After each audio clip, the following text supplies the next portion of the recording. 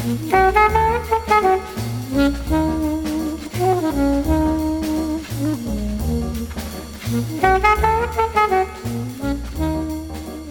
everybody, and welcome to the 235th episode of MTG Fast Finance, the podcast that still stands, as should we all, with the movement to end racial injustice and defund police services in favor of more effective options. We're also pretty into fair and free elections these days. MTG Fast Finance is your weekly podcast covering the world of Magic the Gathering finance, collection management, and speculation. I'm your host, James Chilcott, aka at MTG Critic on Twitter. My co-host this week is Hot Dad Travis Allen, aka at Wizard Bumpin' on Twitter, and we're here to help you folks make and save money playing our favorite game, Magic the Gathering. Sorry, did you say Hot Dad? Yep. Okay. You're not going to take it? I will. I haven't posted a selfie in quite some time, but I mean, I'm not going to argue. You're right. I mean, even if you've got a dad bod brewing, it's in comparison to everybody else's COVID bodies, so you're probably doing just fine. Sure. Well, I was playing racquetball 3 times a week before all this, and now I'm not at all, so that's a bummer. I really miss that. Well, I'm glad to be here, and looking forward to sharing all sorts of valuable information with everybody. Our show is produced by MTGprice.com, the leading MTG finance community. Sign up today at MTGprice.com to track your specs, chat on Discord, and read articles by some of the best financial minds in the hobby. MTG Fast Finance is proudly sponsored by Cool Stuff Inc., where you can find all sorts of cool, nerdy stuff in stock, including all the best in Magic the Gathering singles, sealed product, and a plethora of other collectibles. Use the promo code FINANCE5, that's the number 5, during checkout at CoolStuffInc.com to save 5% off your order and support this podcast. Travis, can I read you a testimonial from one of our pro traders that was posted, say, 30 minutes ago? Oh, please do. It took one day, and the yearly membership paid for itself. One day. Period. Group buys are great. Period. Apparently, I've been doing MTG Finance wrong this whole time. We'll just leave that at that. It is not hard to miss with those. Yep. It's hard to miss. It's hard to miss. Yeah, that sounds better. Yeah. All right, so what's on our agenda this week? Busy. Well, so segment 1, our MTGO metagame week in review, which is soon to be all a flurry. Segment 2, our top paper movers, cards that have moved the most in price this week. A little bit going on this week. Probably going to be more to talk about next week. Segment 2B, our top moto movers. Segment 3 of the cards, James and I think you should have your eye on, our paper cards to watch. And then there wasn't really anything else going on this week. We weren't sure what to devote segment 4 to. I guess we'll talk about Kaldheim, Time Spiral, Strixhaven, Dungeons & Dragons, Modern Horizons 2, Double Innistrad, Walking Dead, Secret Lair, Zendikar Booster Collection, the Jace Shoes, and the Yargle Secret Lair. Yeah, okay. So not a lot to go on, but that'll at least get us something. Show's going to be about 4.5 hours, folks, so get a diaper. Yeah, this is... okay. So segment 1, MTGO Modern metagame we can review. People played Magic on Modern, or on Moto. Is that good? We good there? Modern and Pioneer looking much the same as they have the last few weeks, with a few standout decks. So we've still got 5-color Niv Mizzet posting up regularly in the top 8s for Pioneer, especially ever since the 3-combo decks were banned out of the format. So 5-color Niv in 1st and 6th in the August 31st Pioneer Challenge on Magic Online. Mono Black Vampires and Mono Black Aggro with less of a vampire focus, both in the top 8 and 2nd and 4th respectively. And it's we'll talk a little bit more about Sorin when we get to my callouts for the week.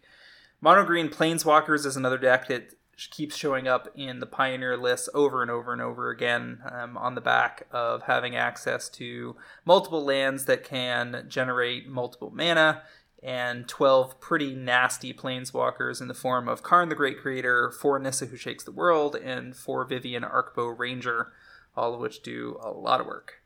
The 5-color Niv Mizzet decks over there in Pioneer are tempting, and Liz was talking about Niv Mizzet as a possible pickup, which I know we've talked about. It's come up before, but I still think that's probably not the worst of ideas. Just that it's been doing well in Pioneer and Modern, and Got some more stuff in the pipeline, so that might be something to keep your eye on if you haven't been already. And it's a decent commander card that is also very unlikely to show up in any reprints. It's not. I don't think it's going to be in the list. I don't think it's going to be in Commander Legends. It's ostensibly just rotating out now, so shouldn't have been on Wizards' radar when they were setting those lists. And it's been very consistent. Almost no matter what brokenness the various Pioneer and Modern have thrown at it, it has continued to top 8. So, and it's a 5-color list, so anytime a great new 2-color card is printed, they gain a new option. Yeah, a couple of their bicolor cards are a little dicey, so they're always in the business to see some potential serious upgrades. 5th place in that Pioneer Challenge is the Black-Red Croxalis. This one jumps out at me for being pretty cute with Village Rites. Village Rites is the 1-mana black spell out of Core 21 that lets you sack a creature, draw 2 cards.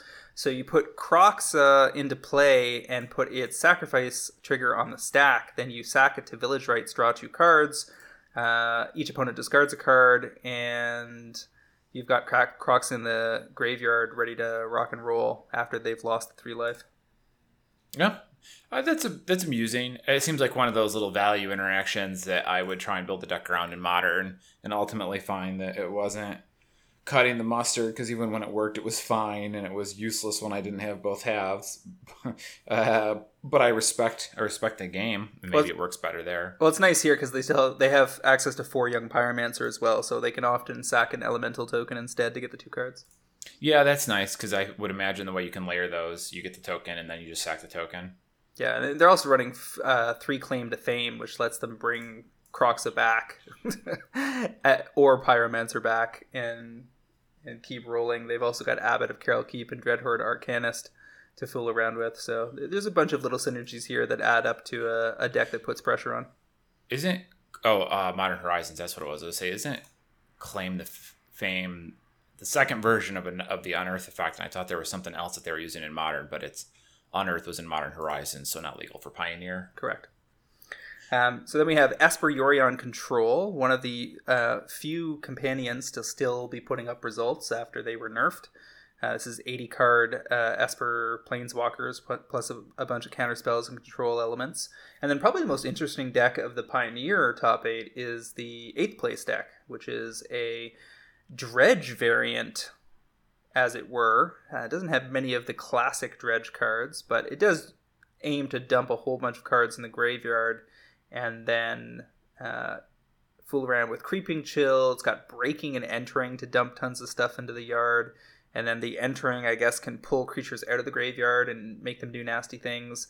They've got Lotlith Trolls to discard to the yard, Merfolk Secret Keeper, Prized Amalgam, Satyr Wayfinder, Silver Smoke Ghoul, Stitcher Supplier, and 3 Uro. And then a Brokos Apex of Forever. You get to use one of your Godzilla cards if you want to break out a foil Bioquartz Space Godzilla to add into the mix.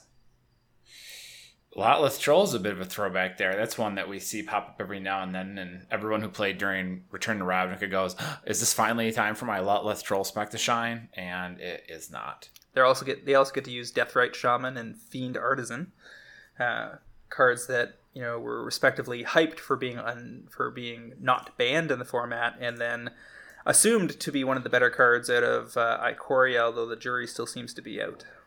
We need to get some Grim Flayer action in there too. Sure. So moving on over to the Modern Challenge from August 31st. I guess August 30th was the Modern Challenge. Looks like first place and third place were both Blue-Red Prowess. This seems to be the aggro burn deck of choice these days. It's a Brazen Borrower, 4 Monastery Swiftspear, 4 Soul Scar Mage, 4 Sprite Dragon out of Ikoria, and 4 Stormwing Entity out of Core 21. 3 Light Up the Stage, and then a whole bunch of free or very close to being free spells, including Lava Darts, Lightning Bolts, Metamorphose, Mutagenic Growth, Opt, and Wild Slash. Okay. You just get some threats on the table, cast a whole pile of instants, and just hit them upside the head a bunch. Yeah, that's a popular archetype.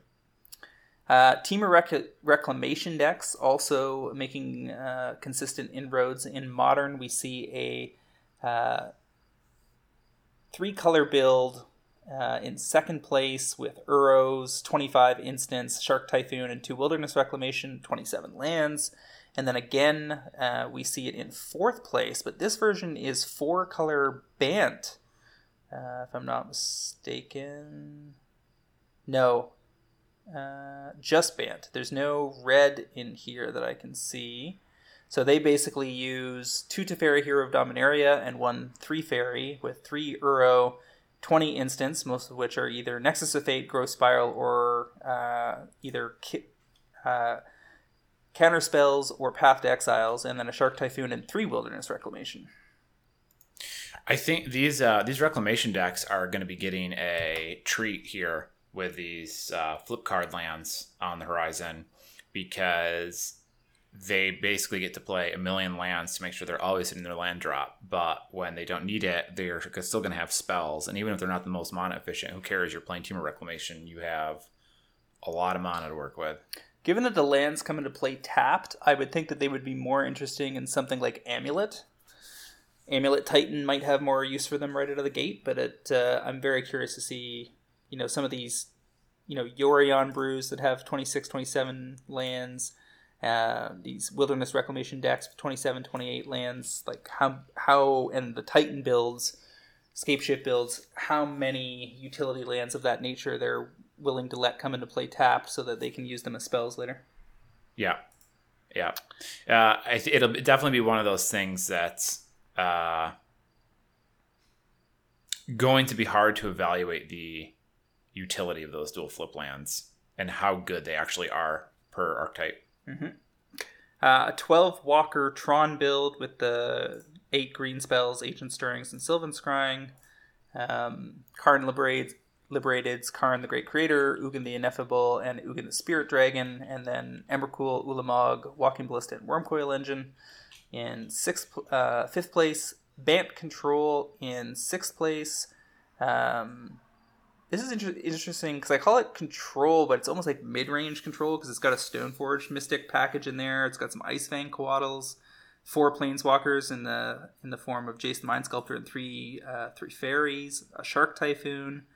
There's a lot of little elements that combine here to have a control-ish deck, but that is still trying to kill you with creatures on board eventually. It's a lot of Shark Typhoon. I know we talked about that last week too, but just noticing it again that it just keeps popping up. Yep, it's just a default staple in Pioneer and modern control builds at this point. Jund in 7th, pretty classic looking version there with Bloodbraid Elves. And then Bant Flicker. This is probably the most interesting deck of either top 8. This is 3 Teferi Time Raveler, 4 Aethervial, 21 creatures, and then 4 Eladamri's Call, 4 Ephemerate, and 3 Path to Exile. If you have already forgotten, Ephemerate is the Flicker card from Modern Horizons that exiles target creature you control for 1 white mana and then returns it to the battlefield. And then it has Rebound, so that means you can you get to cast it again for free the turn after you cast it the first time. So for 1 white mana, you basically get to flicker and flicker again the next turn. So it's all about which creatures you're doing that to. This deck has a Deputy of Detention, 4 Eternal Witness, a Gaddock Teague, 3 Icefang Coatl, a Meddling Mage, 2 Noble Hierarch, a Soul Herder, a Stonehorn Dignitary. That's the 1/4 that forces the opponent to skip their next combat phase. So if you get a whole bunch of Ephemerate type effects on top of the Dignitary, you can keep saving it from things and removing the opponent's attack phase semi-permanently. Thassa Deep Dwelling, 2 Uro, a Venser Shaper Savant, and 3 Watcher for Tomorrow, also from Modern Horizons. That's the 2/1 that when it leaves the battlefield, you put the exiled card into its owner's hand, and it has Hideaway, which is the mechanic that looks at the top 4 cards of your library, and you get to exile 1 card. So it's basically searching up the best of 4 cards and giving it to you later when it gets flickered out of play. Ephemerate does a lot of work if you're in the market for that, and for the most part, we typically haven't seen that effect being good enough in a competitive environment. But you're getting a lot of value out of 1 mana, so I guess it was. we say that the cards get more powerful over time if they're open-ended, like, kind of Ephemera is. And sometimes you look at it and you're like, well, Modern's been around for a long time. Like, what at this point, what are they really going to add that's suddenly going to make this one good that like nothing else did? But I don't know, maybe it just took 10 years to hit critical mass, but the card does a lot for you for 1 mana, and it's exciting to see Flicker strategies might actually be competitive viable. It's pretty funny with Uro, right? Yeah. I mean, he's definitely a good vehicle to make that card work. And then you've got a Soul Hoarder in the deck, too. At the beginning of your end step, you may exile another target creature you control and return. So that's your, like, Ephemerate on a stick. The Noble Hierarchs don't care much, but Meddling Mage lets you reset to a different card to block. Ice-Fang Quaddle draws you another card when it flickers in. Eternal Witness, of course, brings you back a card, so you can, like, Eternal Witness with... I guess you can't get Ephemerate back, but you can get Eladamri's Call, Path to Exile, or any of your other creatures. And a lot of this stuff can happen at instant speed because, remember, you're packing 4 Aether Vial. Yeah, that's an interesting tech here, the Aether Vial. It's cute. So I have no idea if this looks to me like a kind of a one-off top 8 appearance where who knows if we'll ever see the deck again. But if I was, sleeving up to go try something, this would probably be the one I would pick out to fool around with. It's the deck you are going to try and have the most fun with. Mm-hmm. All right, so moving on over to top paper movers of the week. We'll start at the bottom.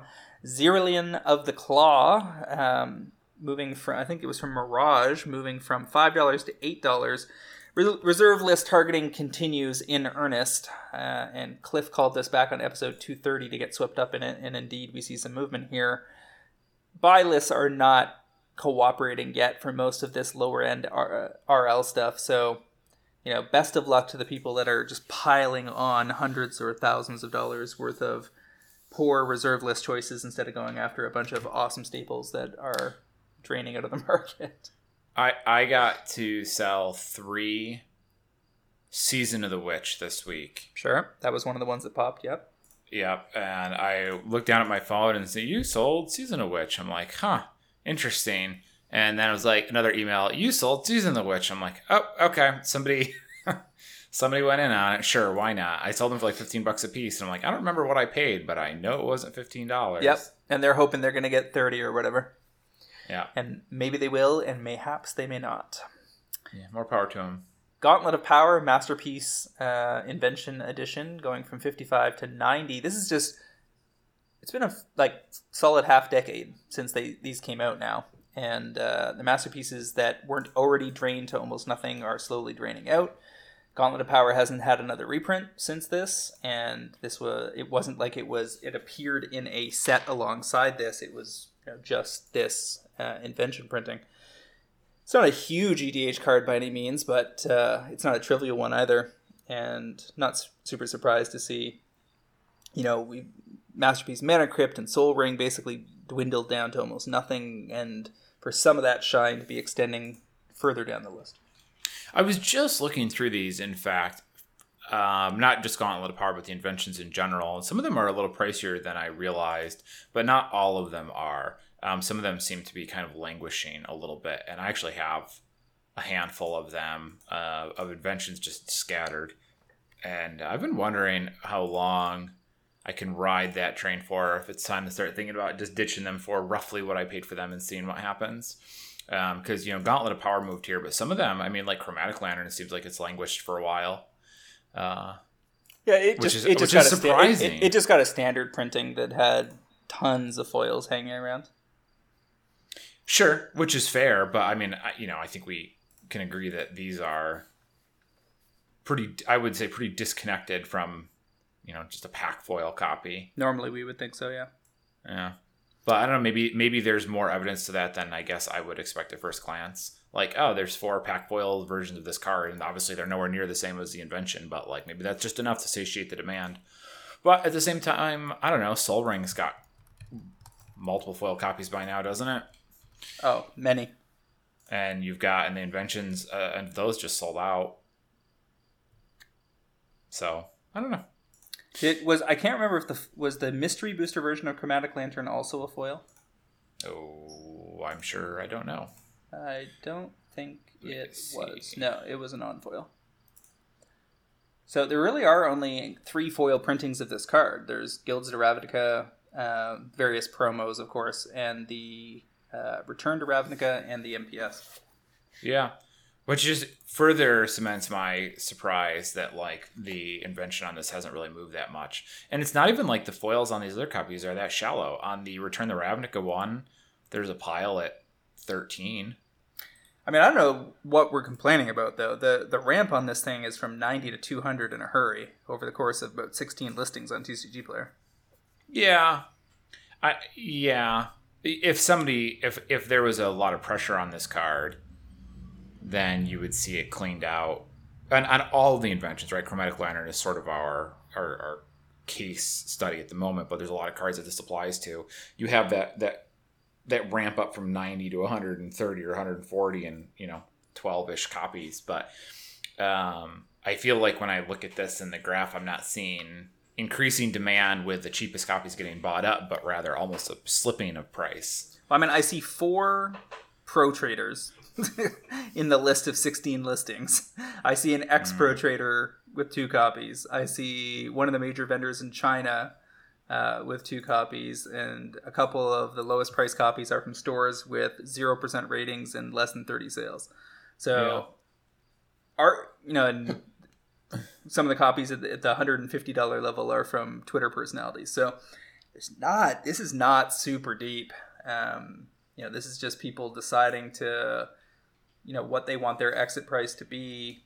And this is arguably a card that could just be on our target list, because if people pick them up at 90 to 95 here and got the cheapest copies on TCG held for 6 months, I could easily see them being 140 to 150.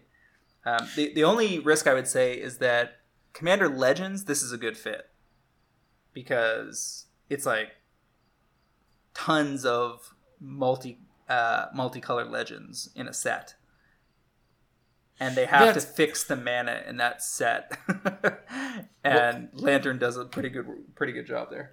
Well, that tests your the hypothesis of whether or not a normal pack foil can fights for space with the inventions. Well, no, but there'll be collector boosters for Commander Legends. So that's what.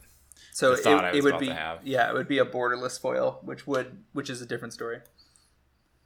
Yeah. Well, I don't know. I guess I don't have a point to take away from all of this. Just that my overall thought is I wonder if some of these inventions are going to end up languishing for a while, even longer than they have been, and might even end up losing some steam to collector boosters reprintings that show up before they manage to finally drain their own inventory. And I'm particularly sensitive to this because I have a handful floating around, and I'm like, what should I be doing with these? Because I've been hanging on to them to try and do something with them, but it's like, it might be time to get off this train. What are the names of some of the other ones? I want to say I have a copy of almost all of them. There are a couple that I don't. Like, I sold all my Feast and Famines. I don't have any Chrome Moxes. I sold the last of the Mox Opals. But I've got a lot of the ones sort of in the middle chunk. I mean, just taking a look over the listings on TCG, you got 7 listings for Mana Crypt, 2 for Soul Ring, 8 for Mana Vault, 4 for Sword of Feast and Famine, 13, 35, 6, 25, 24, 9, 12, 31. Like, everything's under 40 listings pretty much through the whole first page. But as far as inventions go, it's looked like this for a long time. It's been a slow drain since, say, a year and a half ago. There was like 2 big waves of spikes along the way, and then it's just been here and there. It's been chipped away and chipped away. But even you get down to things like Vidalcan Shackles and Champion's Helm, you're under 10 listings. Yeah, some of these are more surprising than others. Like the 6 Staff of Domination is like, really? Or 5 Scroll Racks are more, 4 Feast and Famines. Those are kind of surprising to me, more so than 25 Fire and Ice, 24 Aether Vials. We also now have Precedent, now that we've seen what the expeditions look like for Zendikar Rising, for how these might be handled in the future. Zendikar Rising, A, they're calling them expeditions again, so we could see more inventions in the future. And B, the frame is reminiscent of the first, the stylings of the original expeditions, but it's not the same thing. It's cousin to it. And we're getting the fetch lands again. And then a bunch of other lands that we haven't seen before in an expedition frame. I suspect that's what happens with inventions down the road, too. Now, given that we've seen what these sets are for the year, the only one that jumps out at me as having, a shot at being artifact focused would be either the D&D set or the School of Wizardry set, both of which could probably have strong equipment themes, but don't jump out at me as being particularly artifact focused. So it's entirely possible that, though we probably will see inventions again, that could be 2022. I don't disagree with that. I think you're right. You might see a couple of these get picked off singularly, as opposed to a whole slate of them like you're seeing in expeditions. But again, it's been 5 years now. It's like, is the extra year worth it to try and hang around? I gotta say it's probably not. Well, I'm looking at something like, let's say you got in on Champion's Helm at $20 or whatever. Well, TCG Market says it's $36, but if you look at the near mint listings, there's one listing at $39, another at $39, another at $40, and then a $70, and that is it. So, would I hold a Champion's Helm or try to ditch it at $35? I'd probably hold it. I mean, that's really drained. I don't disagree with you. I mean, it's very easy to look at the numbers on the graphs and be like, wow, there's only 5 scroll racks. Scroll rack is a weird one. At like 160 or, 4 Champion's Helms at $40 or whatever. But I think when I bought them, I paid $35 or $40, and that was 2 years ago. So maybe the time is just about to come, right? Maybe two years ago was the right buy-in for a bunch of these, and we're just about hitting the turning point for them. But it seems like, I don't know, I've had enough cards that I've owned in my life at this point where I always felt like it was just about to tip, and then it just never tipped. And sure. Just didn't tip, and then I was just like, are you kidding me with this? And then maybe it did years later, and maybe sometimes they got reprinted and they just kind of petered out. But I guess the numbers can look really good, but there's always a story behind the numbers. We don't necessarily have the story all the time. And I look at some of these and I wonder what that story is. Well, I mean, part of the narrative here is definitely how big of a deal is this card in EDH, at least in the current circumstances. So, for instance, Paradox Engine being banned there is why there's 45 listings for that one. That spiked real hard and made, I'm certain I was selling copies over $100 at one point, maybe even $150. And then Arcbound Ravager, of course, with no modern support, and it's unclear whether this would even be a deck in modern and paper if we were playing it. There's 19 listings hovering around $50 to $70. I'd be less inclined to be holding on to Ravagers. But the stuff like Vidalcan Shackles, Champion's Helm, some of the swords that were just reprinted in Double Masters that don't seem to be affected. Staff of Domination looks like it's poised. Rings of Brighthearth is due for a reprint that could easily show up in Commander Legends, but I wouldn't expect it to injure this version much. Yeah, it's a picky, choosy kind of thing. Yeah. All right, well, that was a bunch of time on something. A fresh look at the inventions. Yeah, when we got plenty of other stuff to do. Ugin the Ineffable out of War of the Spark foils from 12 to 20. Very popular in Commander. 13,000 EDH rec listings, which is quite good. And it's showing up in Modern Tron. And this is the slightly cheaper Ugin that does some cool stuff for you. So good looking there for him. I like a lot of versions of this card. Well, there's a Japanese anime version. So foils of that having underpinnings in both EDH and Modern is definitely a good thing for the people that snapped them up during the little bit of craze that kicked off at the early summer over the anime walkers. And that, this and also Finale of Devastation at War of the Spark, foiled mythic, going from 35 to 70, is a card we picked on here a ways back I think it was relatively close to when it was first revealed, on a 6 to 12 month horizon, on the basis that it was a 4 of and a bunch of modern decks. And it's also a pretty big deal in EDH, where it's registered in 17,000 decks. So between the creature combo decks in modern and that commander play, Finale and Ugin add a little bit of EV to those war boxes, even if they're not Japanese. And then the Japanese boxes, all the better. Yeah, no kidding. So the next card on this list I didn't even know existed. This is a blue enchantment called Efficient Construction, where apparently whenever you cast an artifact, you get a 1/1 Thopter. It's out of Aether Revolt. Foils went from 6 to 11. I have no idea why. It's in 5,000 EDH rec decks, and it's entirely possible that people are building Breya since it was just reprinted in Double Masters, but also entirely possible I'm missing a signal. Yeah, I don't have insight into this either. I remember the card, but like why now? I don't know. I mean, Breya gets to interact with Thopters, and I would play this in my Breya deck, especially if I was detuning it a bit.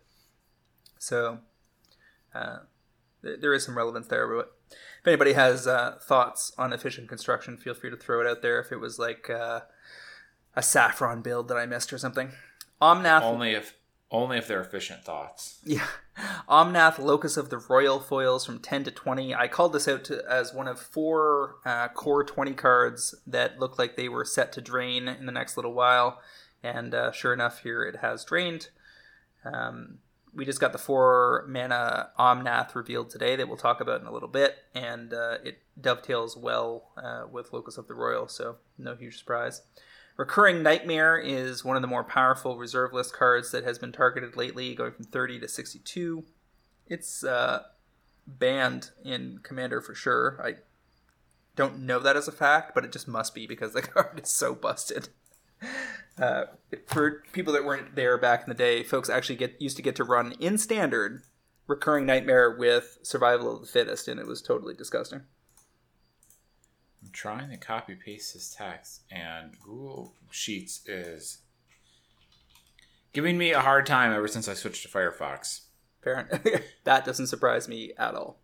Like the copy paste functionality just seems to have broken. There is definitely a anti-competitive suit of some sort down the road on that path. I've noted Google Sheets and Docs and that whole suite does not cooperate on Firefox. In any case, yes, Recurring Nightmare is banned. Emeria, the Sky Ruin out of Zendikar, original Zendikar, foils from 13 to 30. This is like Zen hype spillover. Could be one of the remaining utility lands that are unrevealed for the expeditions, though I somehow doubt it, since they have a lot of other more juicy targets to fool around with. Zulaport Cutthroat foils out of M25 were getting clearly targeted up to a few weeks ago.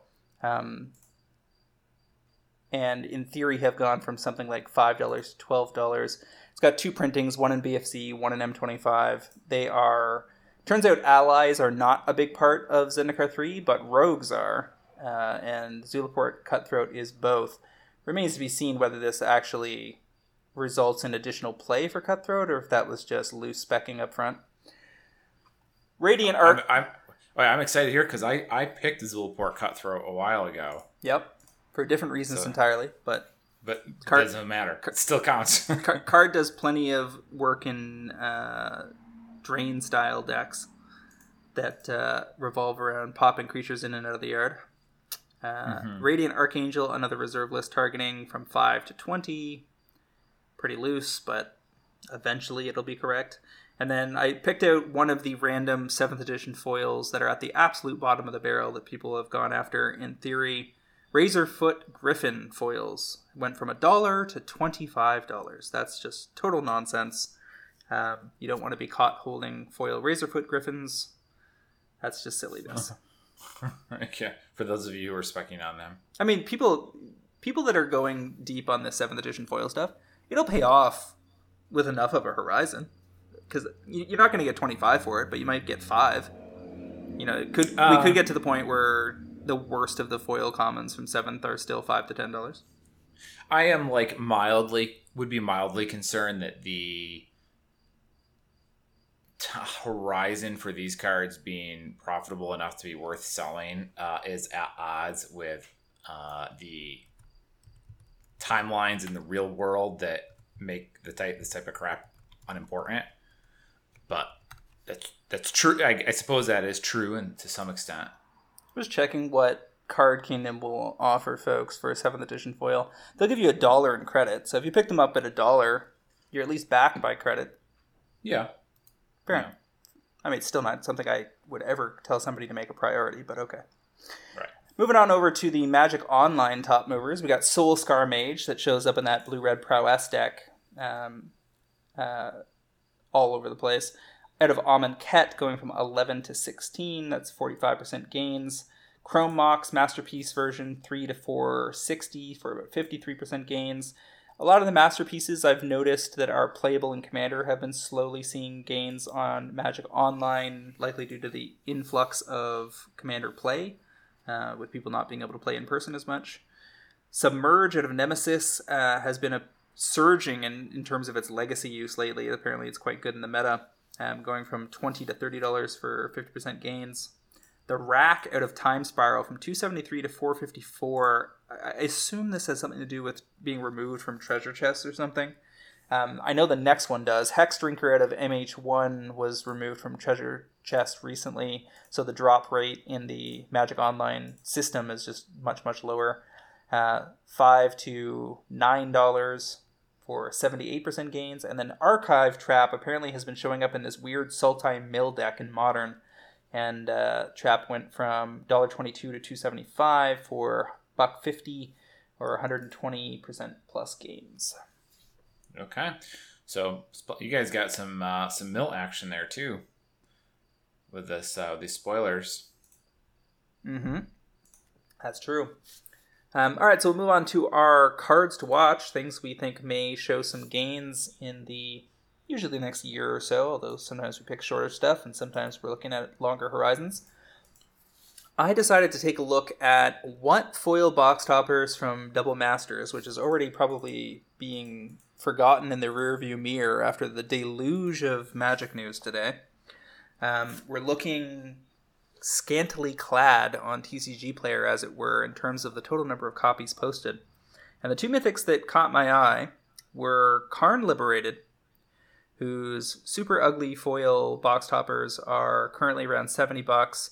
It's in 4,700 EDH rec decks, and it's a big Modern card when paper ever returns, which could be 2021 or 2022, depending on who you talk to. And even if it's just EDH demand plus collector demand, I could see Karn easily getting to 100 to 110 inside a year, just because it's a big name card. This is that Mark Teeden art, isn't it? It is. Yeah, that one's kind of odd looking. I'm glad to hear other people also thought it was odd looking. But even still, a very good card. Obviously, a huge Modern component. Pretty powerful in Commander as well, and likely to be lowish supply with Double Masters releasing into this climate and this surge of information today. I think the idea of trying to keep your eye on Double Masters while everyone else is talking about everything else is probably a reasonable play here. It's essentially the Magic version of be greedy when others are fearful and so forth. My first pick here is just a recap on something you picked 5 weeks ago.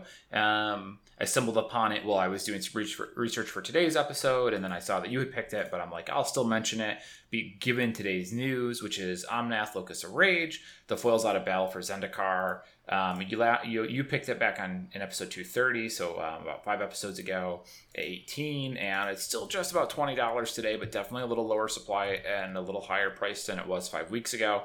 But things definitely look good for this card, even more so than they did 5 weeks ago. That new Omnath, I think, could be the most popular commander out of the new Zendikar set. Obviously, we don't have the full spoilers yet, but I do think the new Omnath looks very popular. Locus of Rage is going to be great in that deck. People are going to be... Every new Omnath player is going to be putting the old Omnath card in it. So I like that card's outlook. Supply is real short, so you've got probably a day or two to get $20 copies, I would guess, and then that ship has finally sailed. Yeah, and this is exactly the kind of thing that Ellie would try to call us on. So may as well flag why we would bother mentioning something again if the market had not already moved the needle on it. The reality is that there's just every reason to believe that the various Omnaths are all going to be on people's radar. An Omnath themed deck is both powerful. Like Jason has one with the three color Omnath and whooped my ass playing Commander while you were out on daddy leave, playing on webcam. And there's all sorts of Lands Matter stuff coming our way. I have a lot of trouble believing that the Lands Matters decks are not going to see some play this fall, so I have no problem flagging this for a second time as the copies start to dwindle out of the marketplace. Yeah. Yep. All right, what's your next pick? So the second of the Double Masters foil box toppers that look suspicious is Wormcoil Engine. Currently sitting around $32 on TCG Player. I could see this going 30 to 50 pretty easily here in the next, say, 6 months or so. It's in 12,000 decks on EDH Rec. It's much lower TCG inventory than most of the other Mythic foil box toppers, and cheaper too. And that is exactly the kind of combination you want to be looking for when you're trying to figure out which of those to pocket a few copies of. The nice thing about this is that if you're running Breya or some other artifact-based commander, you probably have reason to be owning a copy or two of this anyway, and then hold on to them for a while and check back in if it's time to unload. The Wormcoil Engine is a annual favorite here. Excellent competitive chops, very popular in Commander, and definitely one of the cards in Double Masters that I kind of had in the back of my head as something to check in on down the road. So I think that this is a worthwhile consideration for sure. All right, how about your second pick? I was bouncing around I keep wanting to say Innistrad spoilers, but they're not. They're Zendikar spoilers. The Zendikar spoilers, and saw the new Cleric Commander, Aura, or the new Commander new Cleric Legendary Cleric. God. Aura, who is going to he looks good, so he's going to inspire some amount of play. People are going to be trying to put that deck together. I know, like Edgewalkers, which is the cleric from Scourge, were basically sold out earlier. So people are kind of banking on it. I don't love going super deep on any sort of tribal decks at this point. I think EDH has sort of left that in the dust a little bit. But I do think Athreos is going to be good in that deck, and everyone who builds that deck is probably going to like Athreos. Got a passage in there. And he just got a Secret Lair printing, which is the one we're talking about. So those Secret Lair foil copies are about $14 right now. Pack foils are $40 for Athreos Got a Passage. So there's a big gulf there between those two printings, and the Secret Lair copies are definitely better. So I think you can probably start stealing these Secret Lair copies around $14. Looking to get out at $25, hopefully in about 6 months, when I would imagine Aura demand to be roughly at its peak.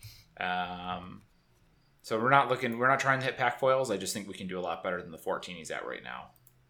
Just taking a look here to see what this ramp looks like. Yeah, with the Secret Lair just having come out and not a lot of pressure on it so far, I think there's like 40 something vendors with, I'm not sure how much copy inventory out there. I feel like it's going to look it's worse right now. One thing I like about it is it goes up 50 cents to $1 every time somebody buys 1 or 2 copies. And the first wall is Brute Force Games at about 16 with 8 copies, and then you don't have another sizable wall till Kitchen Table Games at $22 with 21 copies.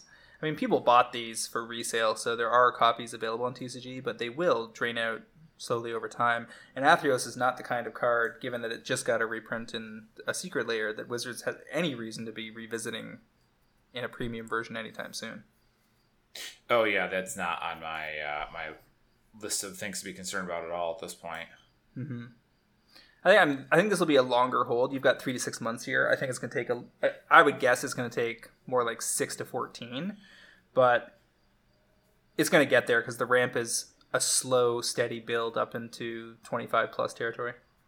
Yeah, it depends on the attraction that Aura gets. If he ends up being relatively popular, I think you could hit the 6-month target, but I completely agree that if there's no take up there, then you're in for a little longer hold.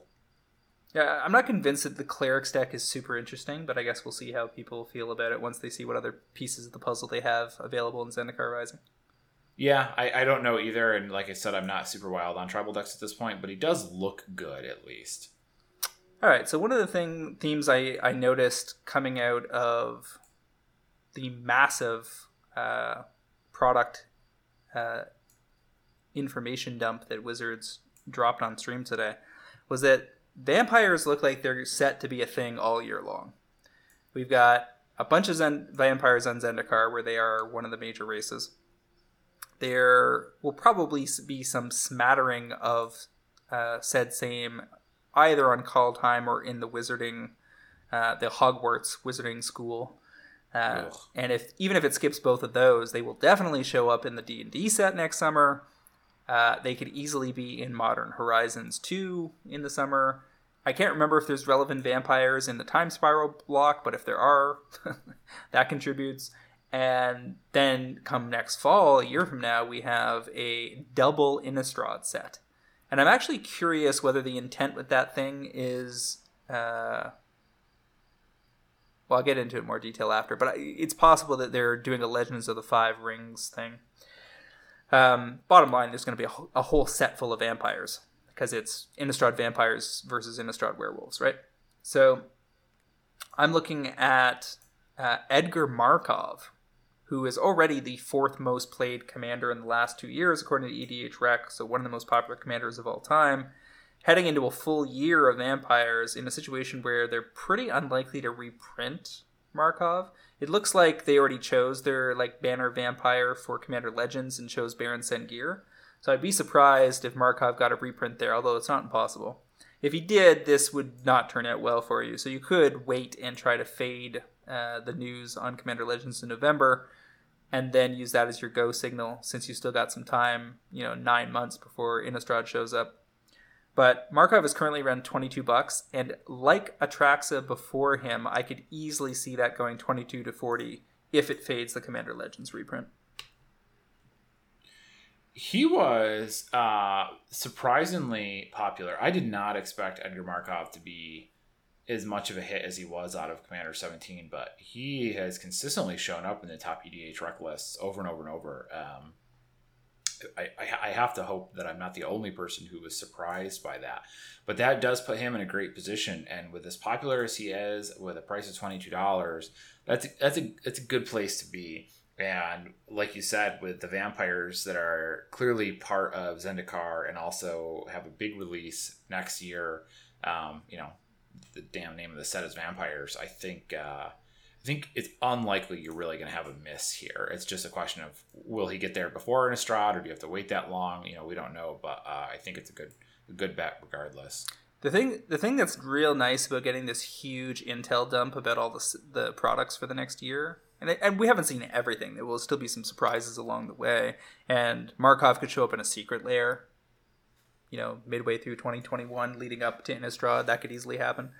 But when you see all the places it will definitely not show up, you're not going to see it in Kaldheim. It's not going to be in the Hogwarts set, etc.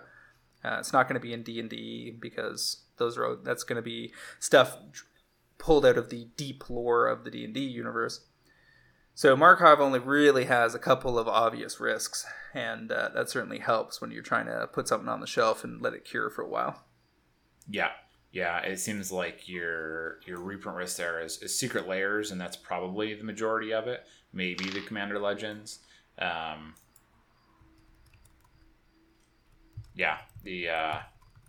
They'll do some sort of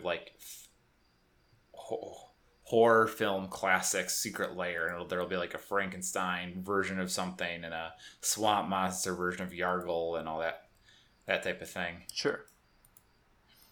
My last pick for the week is Splendid Reclamation, a card that I'm positive someone has mentioned before, but with information anew, that is worth talking about this again. I saw some copies at $5. The foils foil copies at $5 earlier out of Eldritch Moon. Again, with the new Omnath and Landfall clearly being a big sell.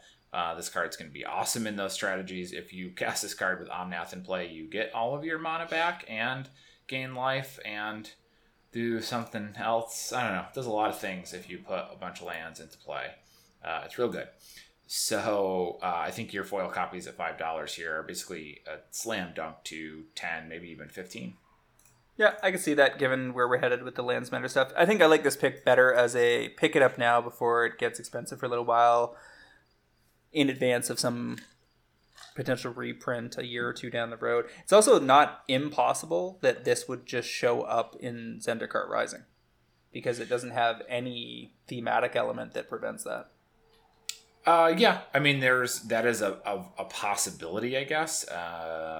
Wasn't really on my radar. I think that Wizards has generally shown they don't do too many reprints in standard sets these days. It feels like they use standard to push more new product and leave all the ancillary products to the reprints. But I don't disagree with you that it's certainly viable. Mm-hmm.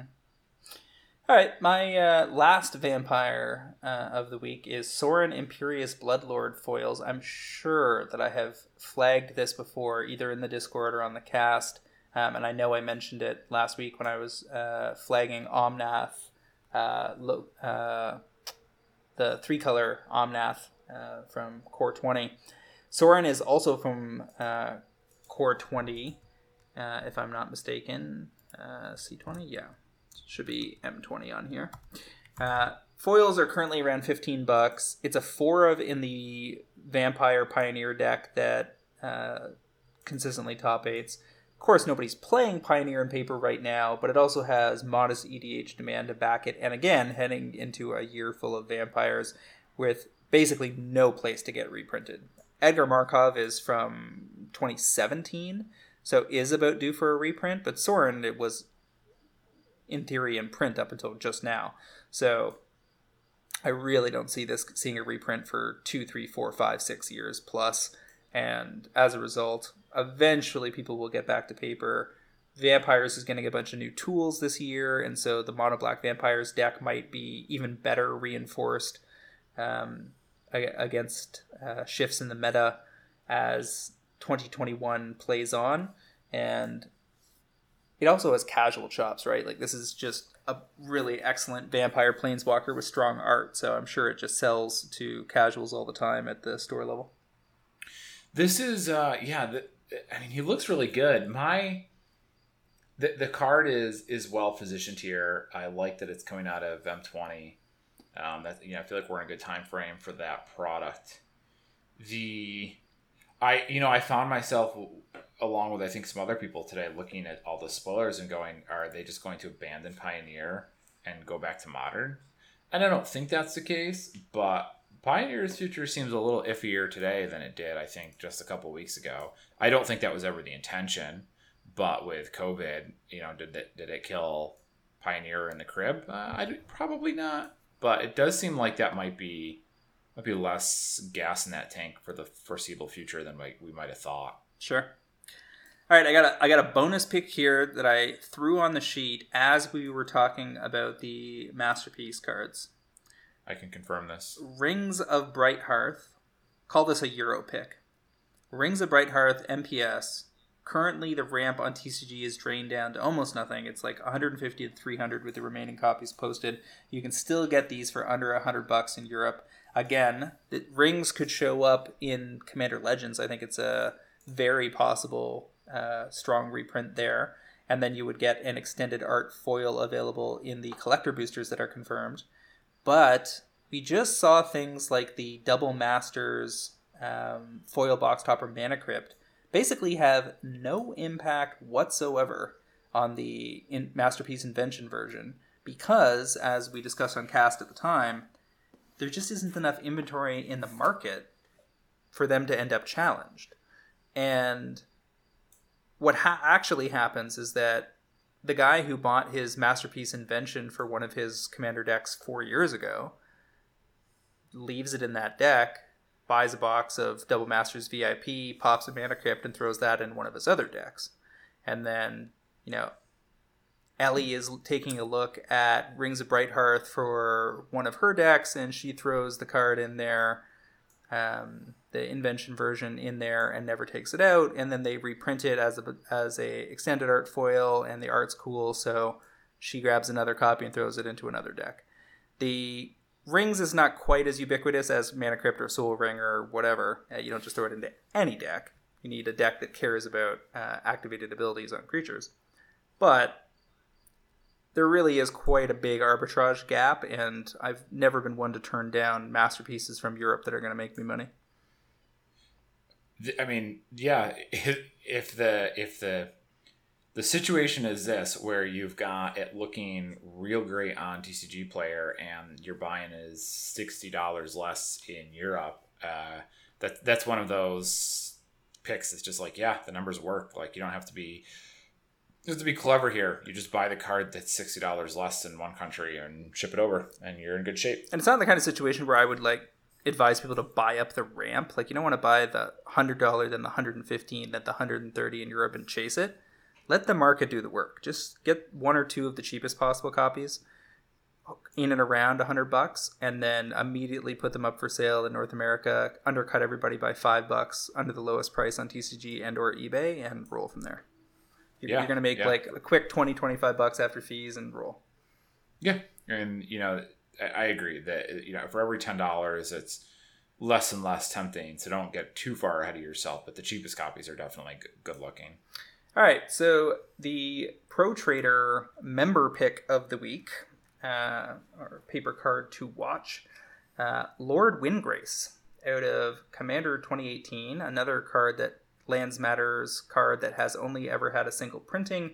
This is the land-related Jund Commander Planeswalker, and currently sitting around at $5. That seems dirt cheap. There's going to be lots of places to play that card. Worth noting that it doesn't slot into the updated Omnath builds because it has black in it, so that matters. But it could still be... I get it.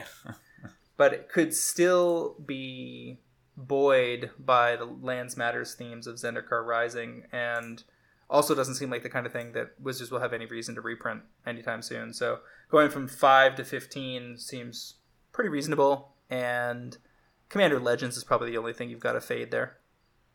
There are a couple, there's one or two supply walls in there. I saw one guy with like 28 copies, but, and I agree that having black and not fitting into the new Omnath is a bummer. But at the same time, $5 is so cheap and he's been so popular that, maybe your friend is building the new Omnath deck and you still want to play with landfall cards, but you can't build the same commander he did. Lord Windgrace is going to pop up on a lot of people's radars. And I think that's probably enough. So this seems pretty reasonable. I don't love it. But I think that if you're trying to capitalize on the landfall theme, it's a valid option. A lot of the Pro Trader recommendations this week were what I consider to be super loose tribal specs that came out of the party mechanic revealed today, and just seemed to me like things you don't necessarily want to be chasing. Yeah, I would definitely not advocate. Sometimes I wonder, sometimes I wonder about who is still... It feels like everyone in the Pro Trade in the Discord should just know everything now. And then you tell me something like that, it's like, oh yeah, that's why we still are successful. Like, people want to listen to us because people looked at that party mechanic and went, oh yeah, I should get in on this. That is, I think, very, very clearly, at least at the outset, going to be essentially a limited only mechanic. Yeah, that's the thing.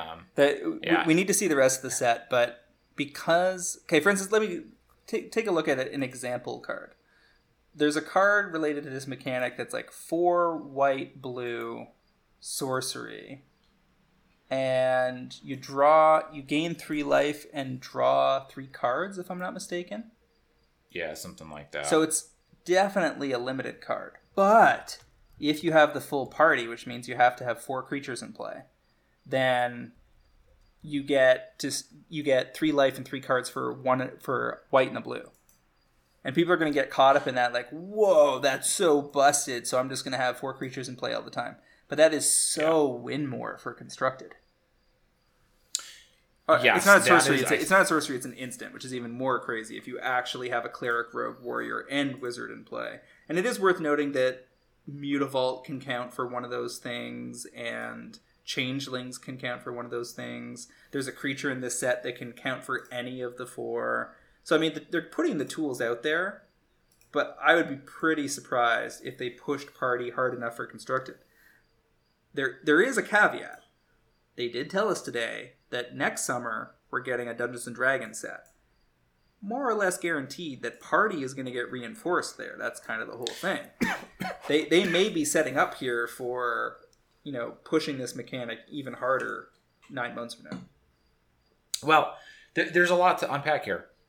First of all, that there might be a rules thing that people missed here, because Saffron posted that black card that was 4 and a black. The demonic tutor free casting card, coveted prize. Yeah, it was demonic tutor, and then if you had a full party and the card cost 4 or less, you get to just put the card into play or cast it.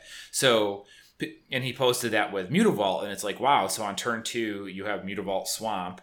You use the Mutavault to activate itself, have all 4 creature types, play this demonic tutor for 1 mana, go get a 4-drop, cast it. What if I go get Bloodbraid Elf, right? Like, you're just like, wow, this is wild. Except that they clarified that a creature can only count towards party once. Yeah. So that means it does not matter how many creature types the card has. You only get to count it once, which means, like you were said, that every single party card requires 4 creatures in play to be maximized. And which is, like you said, very win more. Now, it is possible that Party was designed to be very good at 2 and get even better beyond that. Sure. The cards could have been costed in that way that it's like, hey, these are competitive if you have 2 creatures in play, and if you have 4, it's just you're on easy street. The thing is the cards aren't costed like that. They're costed to be a little ahead of curve with a full party. So it's very clearly not today going to be enough. And I really can't imagine what they could possibly print that would make me change my mind in this set, simply because you have to have 4 creatures in play to maximize this. And unless every single constructed grade party card has yet to be revealed, I don't think you're getting there. I agree that the Dungeons and Dragons set improves your outlook, but I still think that you're never fundamentally getting away from the problem that in order to maximize this, you have to have 4 creatures in play, which is just a tall order for any real competitive constructed format. It seems like the type of mechanic that's very good for their like casual kitchen table role-playing type crowd. Like, give them that mechanic. Let this be a thing that they can enjoy, and just make every card cost 2 more mana than it has to. They can keep all those cards real cheap. They're easy to get a hold of. They're fun to play with, and nobody competitive is going to be interested in this mechanic. Coveted Prize is a good example of a card where, as you said, it might be sneaky good when you have 2 members of the party. So, for instance, if you go 1 blue for a fairy rogue, and then 2 mana for a wizard, and you have options for both, then you have 3 mana for a demonic tutor with no downside. Yes, and I will point out that, remember that it says you only get the cast for free if it's full party. Sure, but with 2 creatures on the battlefield, it would cost 3, and it would be strictly better than Grim Tutor. Yes, and I agree that like maybe that card is semi-playable, like that maybe that's. And that's what I'm talking about, right? This is good enough. I'm not the person to make that call. We know that 4 mana demonic tutors are unplayable in Modern and Pioneer. We know that 2 mana is like banned in Legacy, or like way too good. So there's somewhere the right answer somewhere in between. Is it this? I don't know, maybe, but we just haven't seen it there. And there's always a mechanic that is essentially built for kitchen table or limited and not designed for competitive play and isn't likely to push prices. And I think Party is exactly that mechanic. Especially given how it's got to be blue-black is. Yeah. And there's massive flavor here, and I'm actually kind of surprised that they didn't sit on this until the D&D set. But I guess they figured like it's possible that this came up during planning for for Zendikar, and then they were like, oh, weren't weren't we also planning a D&D set? We're going to have to port this over there. That's just too good. Or it could have been the reverse. Either way, it's a little weird that it's in the Zendikar set before the D&D set, but I'd be very surprised if they don't follow it up and reinforce it further. Looking at Coveted Prize a little closer, I would think that the immediate place to test that would be Blue-Black Fairies in Modern, where rogues and wizards aplenty exist, and you might want a Demonic Tutor and then cast something for free if you had Mutavaults as well. If you had double Mutavault and 2 creatures. The cleric can be the Mutavault, since you're unlikely to get that in blue-black. And there's probably some black warriors that might work. But again, you're doing a lot of work. Like, that synergy may just luckily exist. Or people just may bang their heads against the wall looking for it and never really get there. The hard part there is probably warrior. Clerics are white and black, so it's not going to be a fairy. But you should be able to find black clerics pretty easily. Rogue, we know, and rogue and wizard. Wizards are obviously blue. Rogues are on all the fairies. But I don't know. Even a 3-mana Demonic Tutor in fairies, though, or some version of some blue black deck like that. I don't know. I get it. I get the appeal. I would be surprised if it was good enough. The point you're making is that stuff like this is very often traps. Yeah. Okay, so let's just go up to the 50,000 foot level here. Wizards did their started previews for Zendikar Rising today and decided to just pile it on in much the same way as they did I think it was last November when they basically unveiled the slate of products for 2020. They have now unveiled the majority of the products for 2021. So starting today, we had K-Swiss Jace the Mind Sculptor, or I guess Jace Beleren inspired running shoes that glow in the dark. They only made 300 pairs, which means they were basically written off as a marketing expense because the math for manufacturing these makes 0 sense when the total project value is $30,000. They sold out in about 6 seconds. I had a size 10 in my cart and it disappeared immediately, and then they never came back. I know people had taken bots from the shoe collectibles world and pointed them at this site, and there's no way that Hasbro Pulse was ready for that with only 300 pairs available. I mean, there's probably people out there who just pointed 300 bots at this thing. Yeah, so these things are already going on eBay for double to triple. And some people were posting them at over $1,000. I think the people that we follow who are into sneakers know that that's not going to happen. But that, what was the MSRP on these? I missed it. $100. Okay, so I think people were saying, our sneakerheads were saying it was probably going to be, 300-ish, 300 to 400 seemed like a pretty reasonable place for them to land. So, I mean, this is all just post-mortem because if you're hearing this now and you don't already own a pair, it's too late. But I primarily dislike these because this is such a disconnect between medium and subject.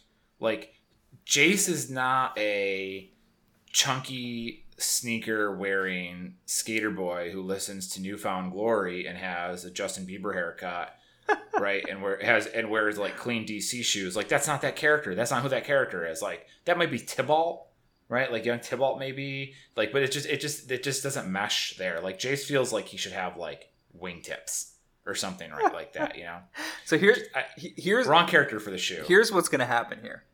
Now that they've got proof of concept under their belt, they're going to take it back. They've already got a plan to roll out Liliana's and Karn's and whatever, and the next set will be 1,000 units and they'll sell out again because now they've built the hype to the point where they've got everybody on the hook. Whoa, my god, I tried to get those Jaces but they sold it right away. Now they're gonna announce the Lilianas a little ways down the road, and those will be a higher print run and they will also sell it.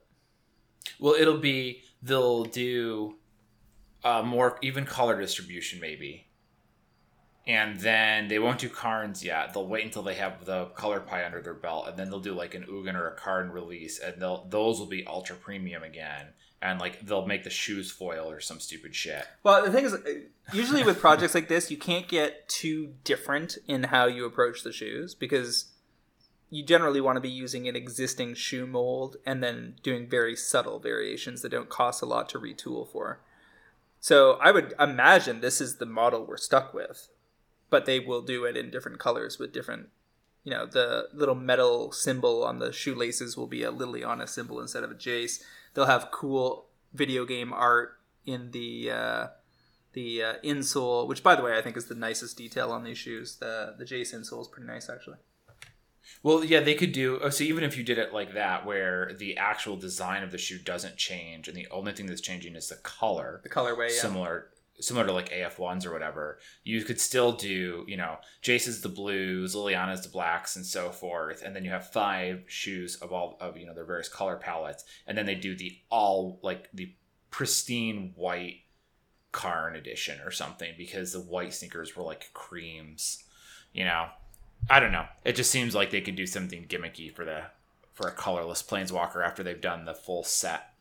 I think the most interesting part here is that they've done projects like this before.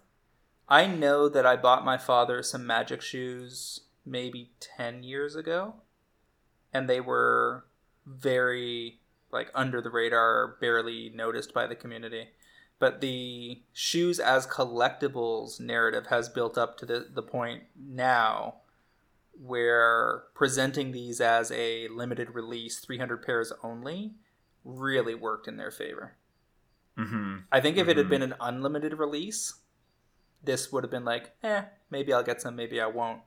But the possibility to flip them turned this into an instant sellout. Yeah. Yeah. And I agree with what you're saying. If it was really only 300 copies, then this is definitely we did it for the marketing. This is just a marketing expense because we're not actually making any money on these. But as a marketing expense, it seemed really great because you're exactly right. Suddenly, this is a story not only in the Magic community but also in the sneaker community about how these limited edition Jaces sold out. But if they were unlimited print run and they were sold at Kohl's, people wouldn't even know they were there. People just found out about all those Magic T-shirts that Kohl's has, and it was from the. They basically most likely got dumped there because of the GPs getting canceled, and they had all this overstock inventory.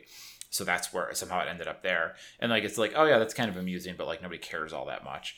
So it seems to work very well on that front. And I hate them personally, but I hate that shoe style. I've never cared for it. I was a little too old for that. So when those types of shoes were really popular, was just as I had aged out of it and saw the kids who were 4 years younger than me wearing them, and I was you guys are a bunch of losers.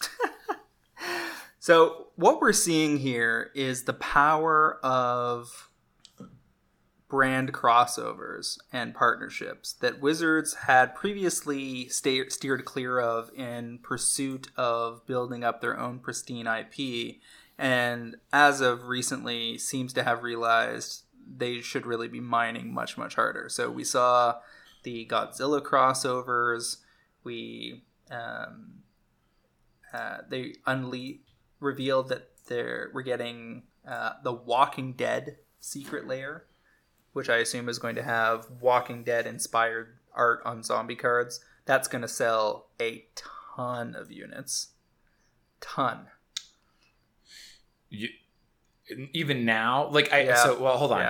So hold on. Just as a brief thought, yes, Chris Cox rolled in a couple years ago, and I don't know what the timeline. I don't remember exactly when he was hired, and I don't know how all this looks. But I think he was over most of Magic when they brought him in, and or was he just digital? I don't remember. But you're right. I've liked Magic having been in its own bubble in terms of properties.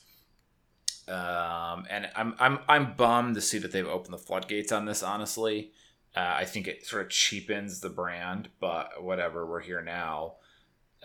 But you're absolutely right. They've just gone whole hog because you've got Godzilla, you've got the Transformers stuff, you've got Harry Potter, you've got My Little Pony, Dragons.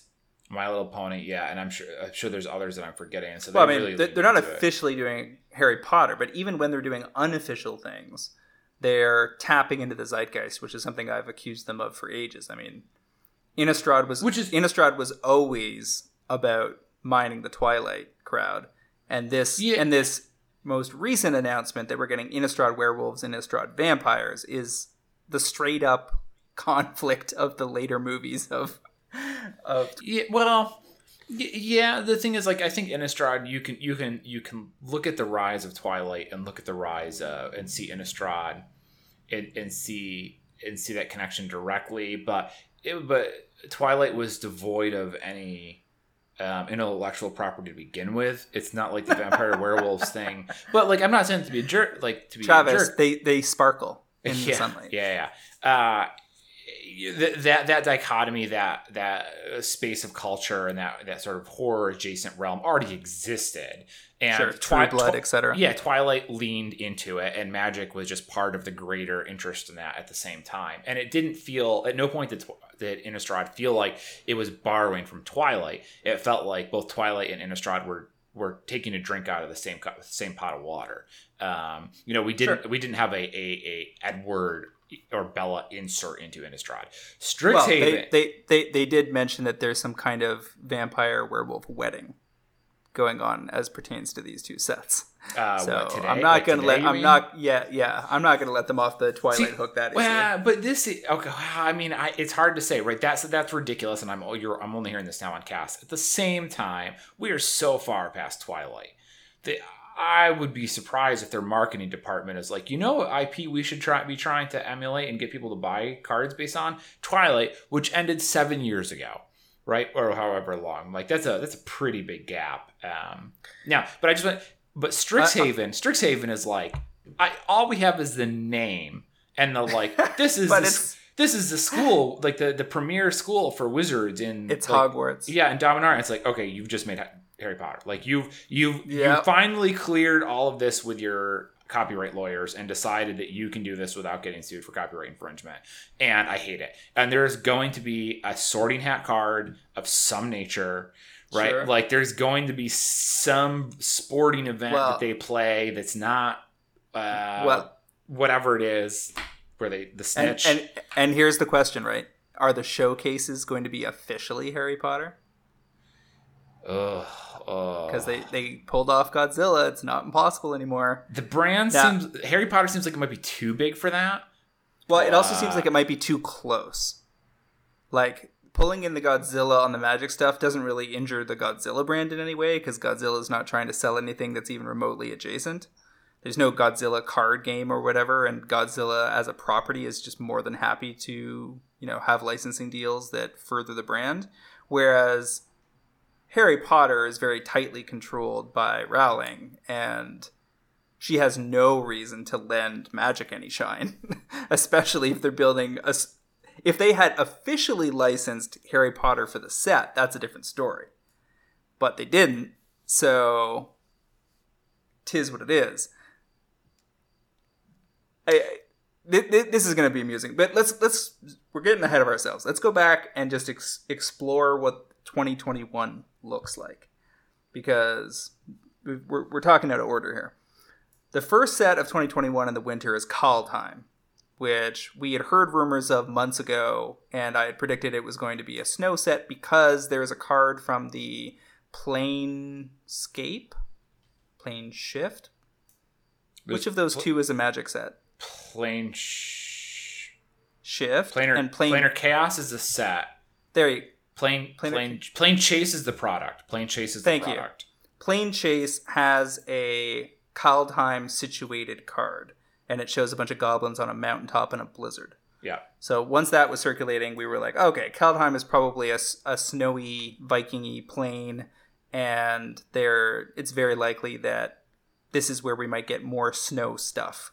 Now, they revealed the logo for that today, and it looks like a blizzard in the background, so fairly safe to say there's going to be some snow stuff here, but maybe not. They could steer away from that mechanic and do all the Viking-y stuff without actually explicitly having snow permanence and whatever. But we'll see. I appreciate that they're releasing Kaldheim, the snow set, in the winter. Yep, that's cool. So then the other rumor we had heard recently was that Time Spiral Remastered was not going to just be an arena product, it was going to be a real product, and it turns out that that also was true. So Time Spiral Remastered is going to be a mix of cards from Time Spiral Block, and then they're going to take a bunch of cards that have never been in old school Magic frames, things like Path to Exile, and they're going to put those in original Magic frames, and you're going to be able to get them in the Time Spiral Remastered time-shifted sheet. And for those that weren't playing in those days, basically this was the first time that Wizards took a bunch of cards that were unrelated to, that were not playable in Standard, or were they playable in Standard? I feel like the time-shifted cards? Yeah. Time-shifted cards were legal. Were legal, right? Yeah. But I have trouble imagining that these ones will be, because it includes like Chalice of the Void in an original artifact frame, Path to Exile, Relentless Rats. Well, so I'm thinking that this set of slots is not going to be standard legal. Yeah, so but is going to be very sexy. The thing is times, you can see it on your diagram here. The new Time Spiral Remastered is not a standard set. It goes Kaldheim and then Strixhaven, right? There's your winner. And right. So Time Spiral, basically they'll just have the legality that they would have anyway. So yes, Time Spiral Remastered is basically a draft set, which nobody will be able to draft. So it's basically just a reprint set. Yeah. Whereas the initial Time Spiral was a standard set in the Future Sight block. So we had talked ways back about how showcases would lead to using old borders, and here we have them. I just want to point out that this is my favorite of the announcements, because I have been wishing they would do old border foils since the original Ravnica, maybe. Like, they released the modern border, they were cool for a little while, and I was like, I don't want the old ones back. And I, along with everyone else who's over the age of 25, has been waiting for this. So I am jazzed to see a bunch of cards. And I saw people who didn't quite understand. This is a bunch of cards in old border that have never been old border before. So that's the appeal. Somebody else asked, like, oh, what about mystery boosters? Like, they have old border cards. Yeah, but they're not new cards in old border. Correct. And so I would imagine there'll be some kind of premium product alongside that. Probably not VIPs, probably collector boosters, since we're confirmed that we're getting them for Commander Legends. So that means that I guess you'll probably have a slot in there that gives you access to those old border foils in abundance. So that's weird. Kind of a curious corner case, because the entire point of Time Spiral Remastered is that you're getting old border treatments. And if you start messing around with the border, that is the raison d'être of the set. Sure. So I'm not saying they won't do it, but it's just like that. This is the one set that it feels like you shouldn't do like all sorts of borderless stuff, because it defeats the whole purpose. Yeah, so it'll be interesting to see what they actually cough up in that regard. Yeah, and just as a last point, Gavin did confirm that they're doing the shooting star on it for the foils. Ooh. Yeah. So they blend in. That's nice. Strixhaven School of Mages was brand new to me. Hadn't heard any rumors, anything remotely like a Harry Potter set. And that is apparently the spring set for next year, so probably April of 2021. We just made fun of it for basically being Harry Potter's Hogwarts School of Wizards and Witchcraft, or whatever it's called. That's almost certainly exactly what it's going to be. They said there's 5 schools of magic, vying for competitively inside, which is... Yeah, I mean, it's a straight off Hogwarts ripoff. Yeah. However, I'm much more excited about the other set I hadn't heard anything about, which is Adventures in the Forgotten Realms, given that I've been DMing for about 2 years now in Dungeons & Dragons, after having maybe played for a few weeks when I was a very young teenager, and then basically forgetting about it for many years. I've really enjoyed Dungeons & Dragons, and have been... watching in earnest as it's become clear that the brand is making more and more money for Wizards, and we started predicting that there would be a D&D crossover months and months ago, but we hadn't actually heard anything about it. Super stoked to see that it's actually coming. Interested to see that it is a replacement entirely for the core set, which I need to... I haven't actually looked up the details, like whether they've released anything on this yet, whether they still intend for this for Adventures in the Forgotten Realms to include a big pile of reprints like a core set would, or whether it's just going to be a whole pile of new cards that are D&D themed and might include some reskins and renames of existing cards. Yeah, so I guess it's not surprising that they're doing this, but it's kind of funny because everyone has been assuming they were going to do this for 20 years. This is like almost like the Oracle of Mul Daya reprint. Like, is it this year? Is it this year? Is it this year? Like, you guys have had this one teed up for quite some time. What was the holdup? But yeah, this doesn't hit the note for me. I never got into D&D, but I can definitely appreciate the popularity of it now. And Wizards of the Coast is probably high-fiving themselves in the face with Critical Role, and all those like D&D podcast type things haven't gotten very popular in the last year-ish, 2 years. So this gets to come in while those are still relatively popular. Hopefully get some good bleed over for people. And I'm sure you're going to be seeing the people from Critical Role and those associated programs on paid advertisement streams playing Magic the Gathering when this releases. So this is a cool introduction of the product. And so as for the core set, I would guess that this is just a straight up replacement for it. Yeah. Doesn't seem like there's any core set here. And if that's true, if there is no on-ramping built into this product other than attracting, D&D players instead of attracting noobs, it's a pretty clear signal to me that they've, as I've been, pointing the finger for a while, largely given up on noobs. Like, the entire pivot to focusing on premium product lines and the massive margins of things like VIP boosters, to my mind, has always been about them sitting down and saying, okay, the cost to acquire a brand new user who has never heard about our game and get them into the fold is X. But the cost to double the amount that a whale spends per year, already engaged player with a high degree of disposable income, a large portion of which we are not yet capturing, is Y. And Y is a lot smaller than X. So we're just going to go after Y instead of X. Doesn't mean we're going to give up on new players. They still have a bevy of onboarding products. With every standard set, there's always some like ancillary products that are targeted at the newer players. They have challenge decks for standard where you can kind of get into F&M on a budget and then build up your deck from there. Like the onboarding on-ramps still exist into the game, but it still feels like they've realized that there's a lot more to be gained by getting deeper engagement from existing users and tapping into these overlapping Venn diagrams. Okay, so you love Godzilla. You love a specific set of anime artists as pertains to the War Japanese boxes. You are super into D&D.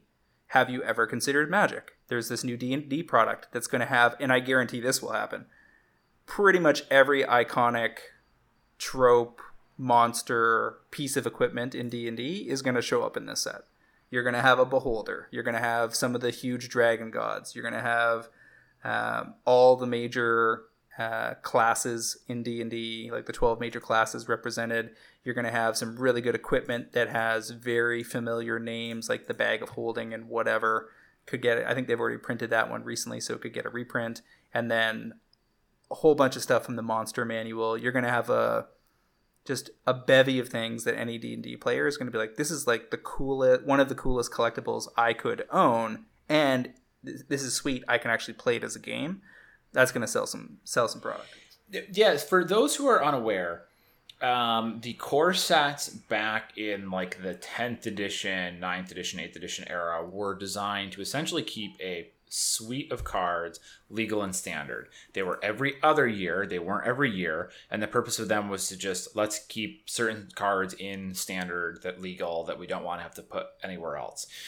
They made the transition after that to try and treat the core set as an on-ramp for new players. That was supposed to be like, oh, this is kind of where new players can get into the game. The rules are simpler. Everything is a little, like, it's not themed quite as hard, so it's a little more accessible to someone unfamiliar with Magic's lore, and they were supposed to be kind of a stepping stone to the game. That apparently didn't work either. They haven't really been that for a while now.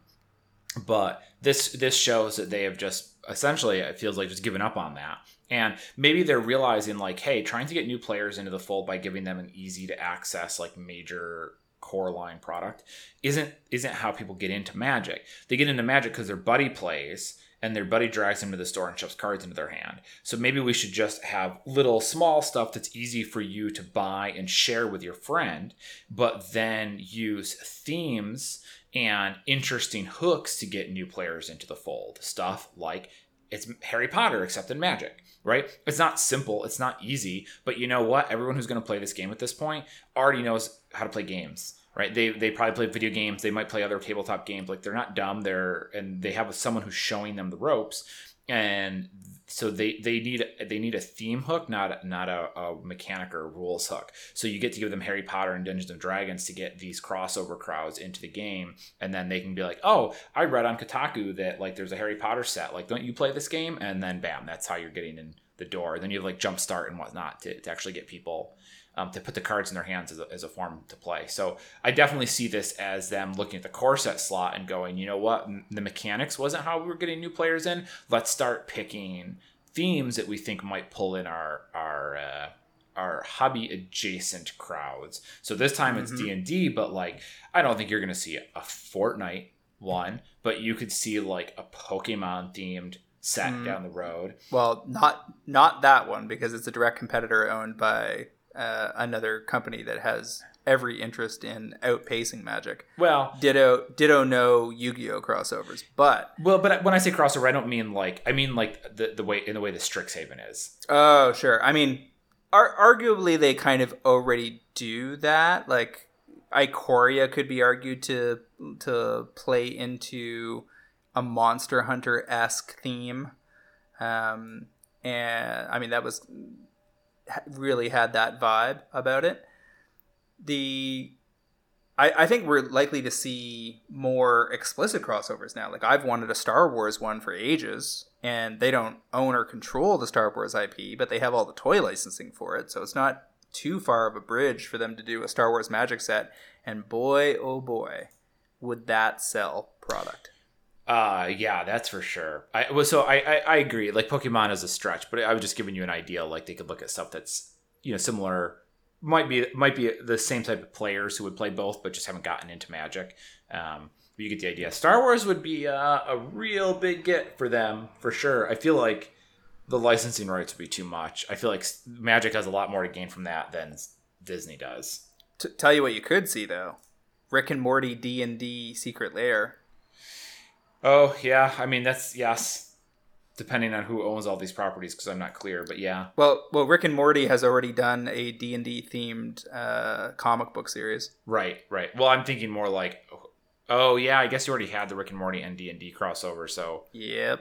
So it's entirely possible that they could, because they control that relationship already, they could easily, and for sure, the nerds that work on Rick and Morty play Magic, at least some of them. So you could see a Rick and Morty Secret Lair would be a like blockbuster. That would sell a lot of copies. I hate it. Yep. I really dislike the taking of these like pop culture icons and putting them on these cards. But the thing is that they have precedent on this from way before. Because that's all Monopoly is these days. In fact, that's all most of the ancient board game properties are these days. Like Risk, Throw, whatever, Mech Warrior over like top Fortnite of that. Risk and stuff like that. Yeah, exactly. And Monopoly, Pokemon, and whatever. Yeah, but those are so different. Now that they've seen that this stuff works, we're gonna just keep getting more of it, not less of it. I agree, and it's a shame. But I think that it's not unfair to argue that Monopoly and Risk and those things are very different than Magic is, because they didn't really have their own culture identity. But the more of this crossover you see, the less I like it. Feels way too. I don't know. I really appreciated that Magic, at least very early on, had this very like ancient spell book. Pages in a tome. You felt like you were holding a some arcane artifact in your hand when you had the cards in your hand, and it was dripping in character. They only got better when you would like look at old cards, and now it's so slick and so themed and modernized. It's just like, I don't know, I feel like it lost so much of its character, and these tie-ins do not help. You're gonna call me an old man, but like, I don't know, I appreciated that the characters, that the character of the game, the medium was its own character essentially, and you've kind of erase that.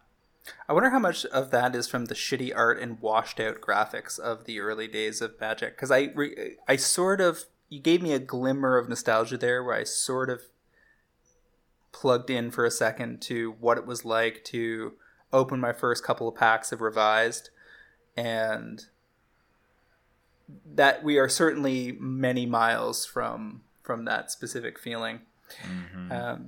Anyway, the premium product of 2021 is revealed to be Modern Horizons 2. This one I find a little surprising. I talked a lot of trash last year, October, November, December of 2019, about how the reveal of Pioneer signaled that Wizards was not serious about Modern as much anymore, and that there would be a slow, steady transition from Pioneer to Modern as the torch was passed, as it had been from Legacy to Modern.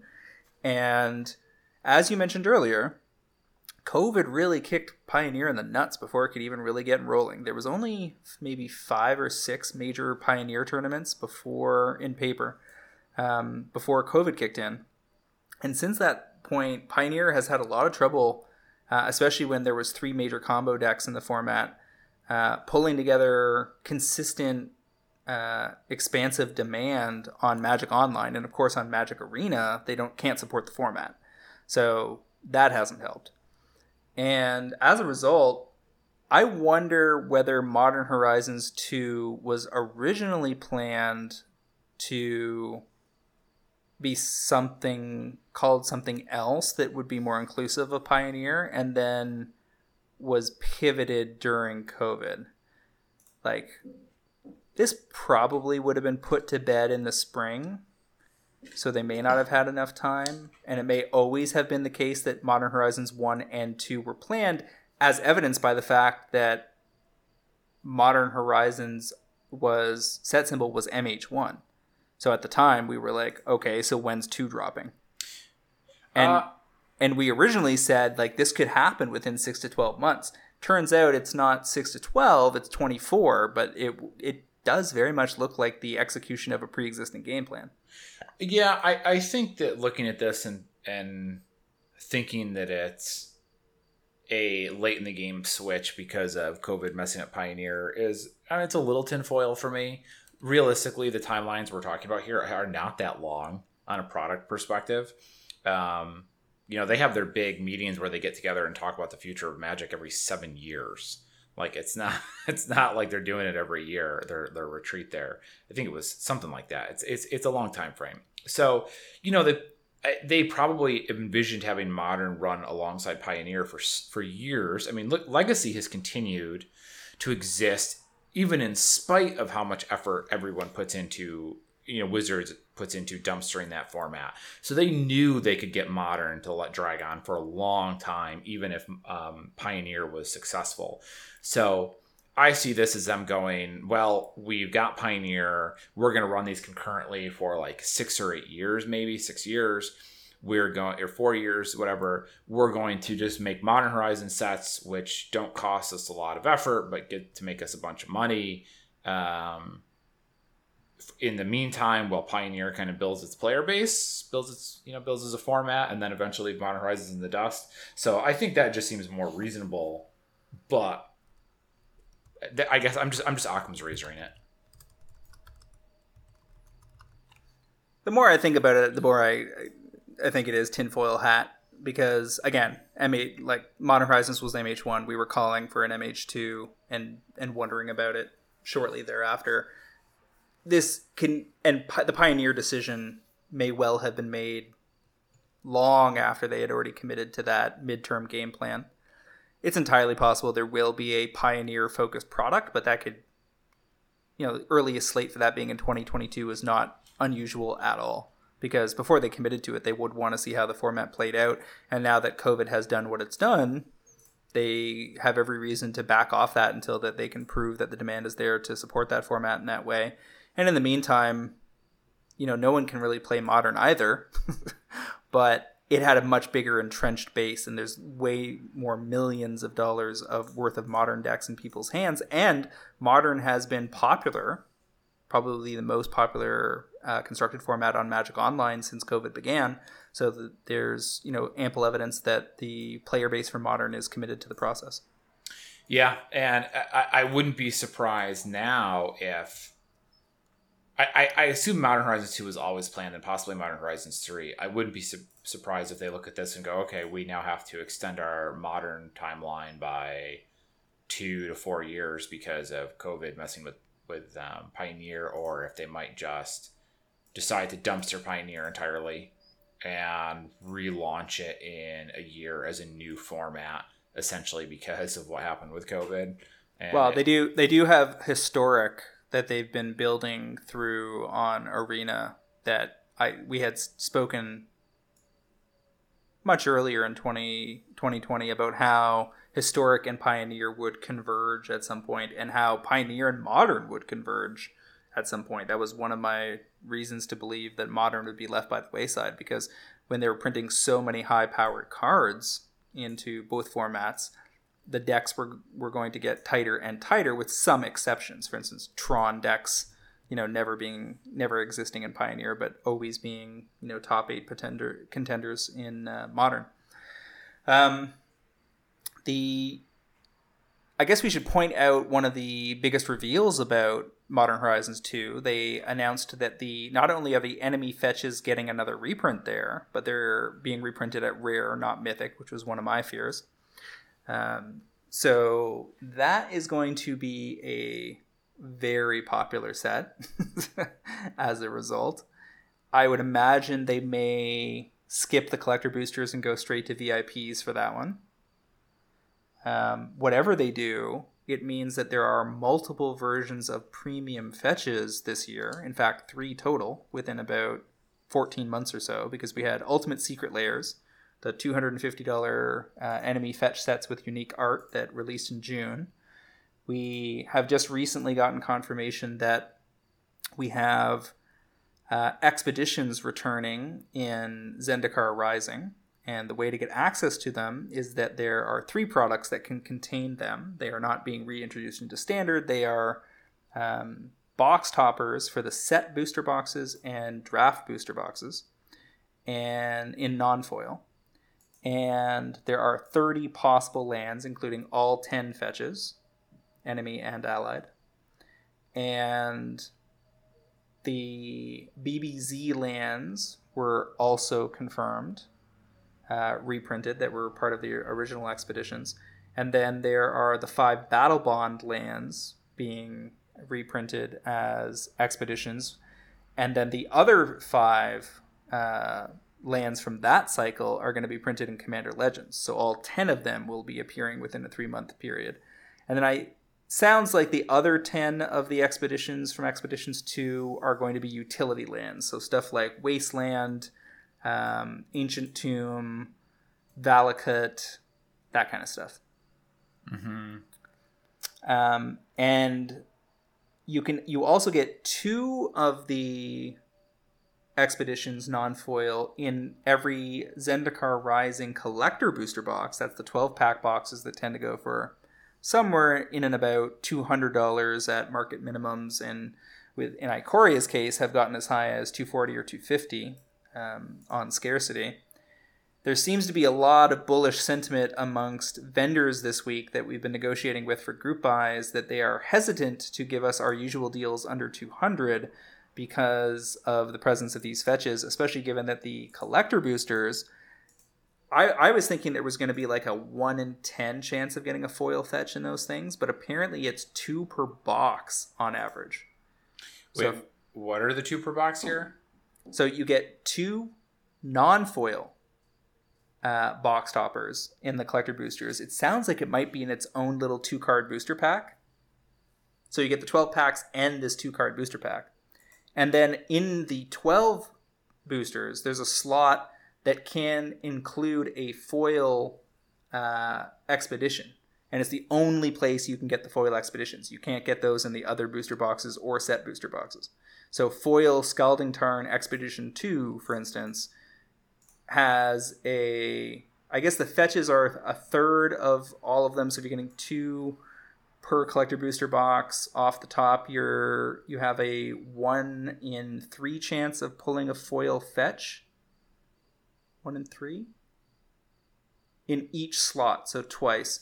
So you're going to have, roughly a 33% chance of pulling a foil fetch per collector booster box. That's not good. Well, it's not good for their price in comparison to expeditions. Keep in mind that foil expeditions, Scalding Tarns, and Polluted Deltas were pushing 400 when they first released. I would imagine people will be trying to get 150 to 200 for these on pre-order, and I think that selling pre-orders rather than buying them is going to be the thing here, because they have to collapse with the amount of product that's going to be opened here. And I'm also hearing through the grapevine that collector boosters are the highest for Zendikar Rising, are the highest print run of any collector booster ever, including Theros, which seemed to be overproduced at the time, because they have all these fetches in them and they know people are going to want them. It's going to make the standard cards, given that no one can play any standard anyway, incredibly cheap. Oh. There are going to be some dirt cheap rares and mythics out of this set, similar to what we've seen with Ikoria and Core, but even more so because the expeditions are going to push the price down hard on those things.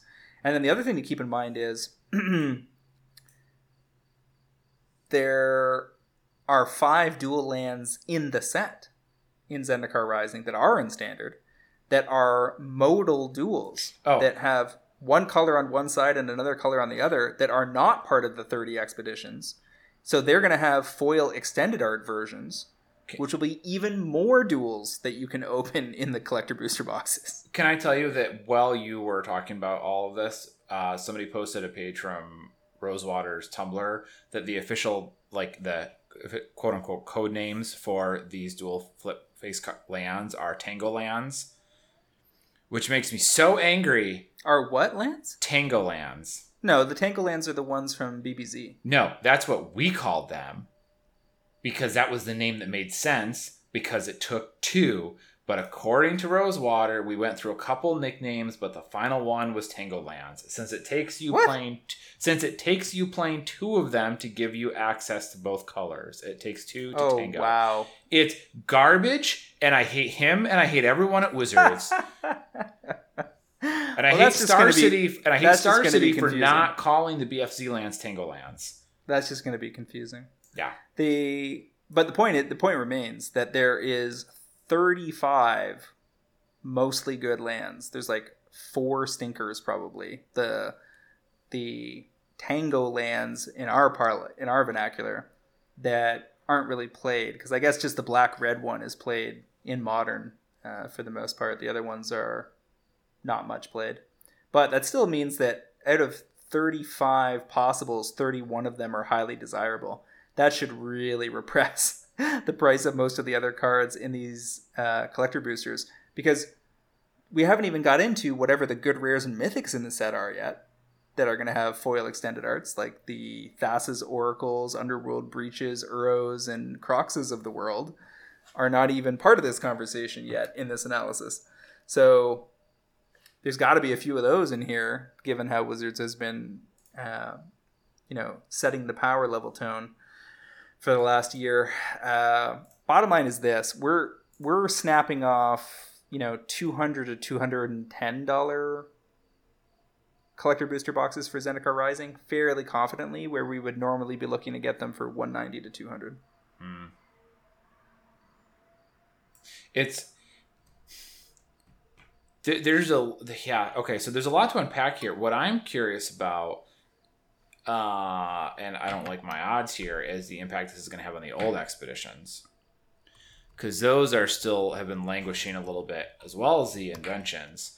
and the return of these doesn't bode well for those, or I don't think or Inventions or any premium card like this regardless. So I have some Bloodstained Mires and Windswept Teeth hanging around because it never quite got high enough to warrant really shipping them off. But now it's like, damn, I guess I really should get around to kicking these out the door, because they're certainly not going to be worth much more than they were, especially with seemingly how plentiful like non-foil, non-foil showcase fetches are going to be. Like, there's going to be a lot of opportunities for people to get cool looking fetches for a lot cheaper than the 100 and change that they are today.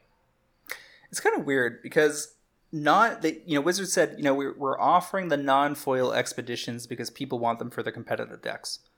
Okay, fine. But the thing is that the thing that makes those premium is that they're foiled.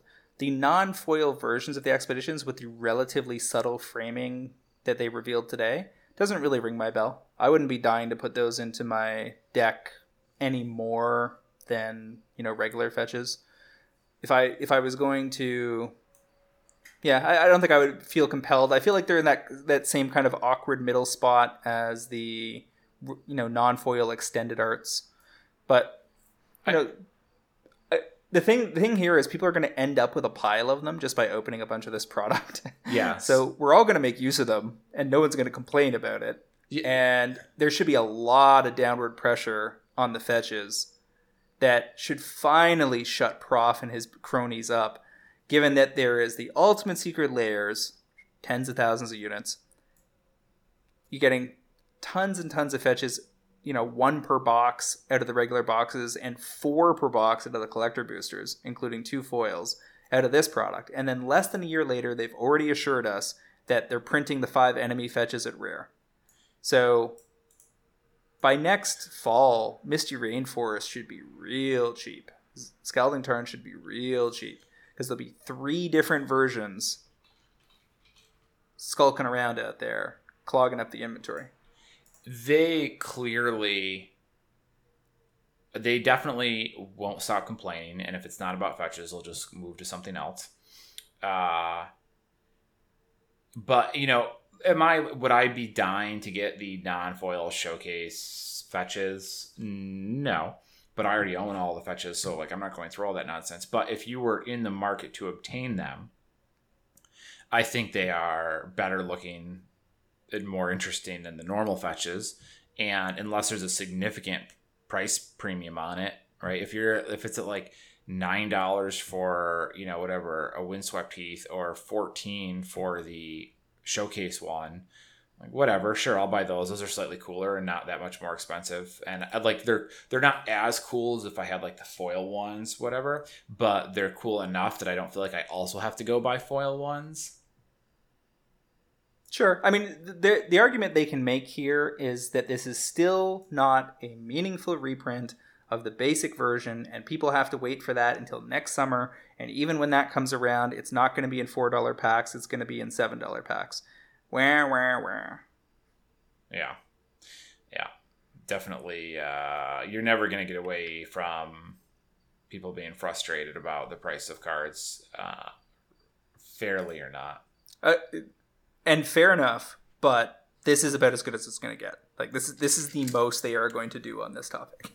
So just to cap things off, let's have a little talk about the Zendikar Rising Collector Booster formulation. This one looks pretty straightforward.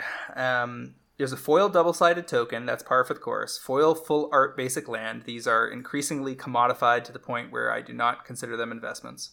5 foil standard frame commons, 2 foil standard frame uncommons, 2 non-foil showcase commons or uncommons, 1 foil showcase common or uncommon. This is the same kind of stuff that was, most of the mutate creatures in Ikoria. 1 non-foil extended art, rare or mythic. 1 non-foil borderless or showcase, rare or mythic. 1 foil standard frame, rare or mythic. 1 foil alternate frame, rare or mythic, that can be an expedition, showcase, borderless, or extended art. So This is actually a ratchet back versus what they gave us in Core 21.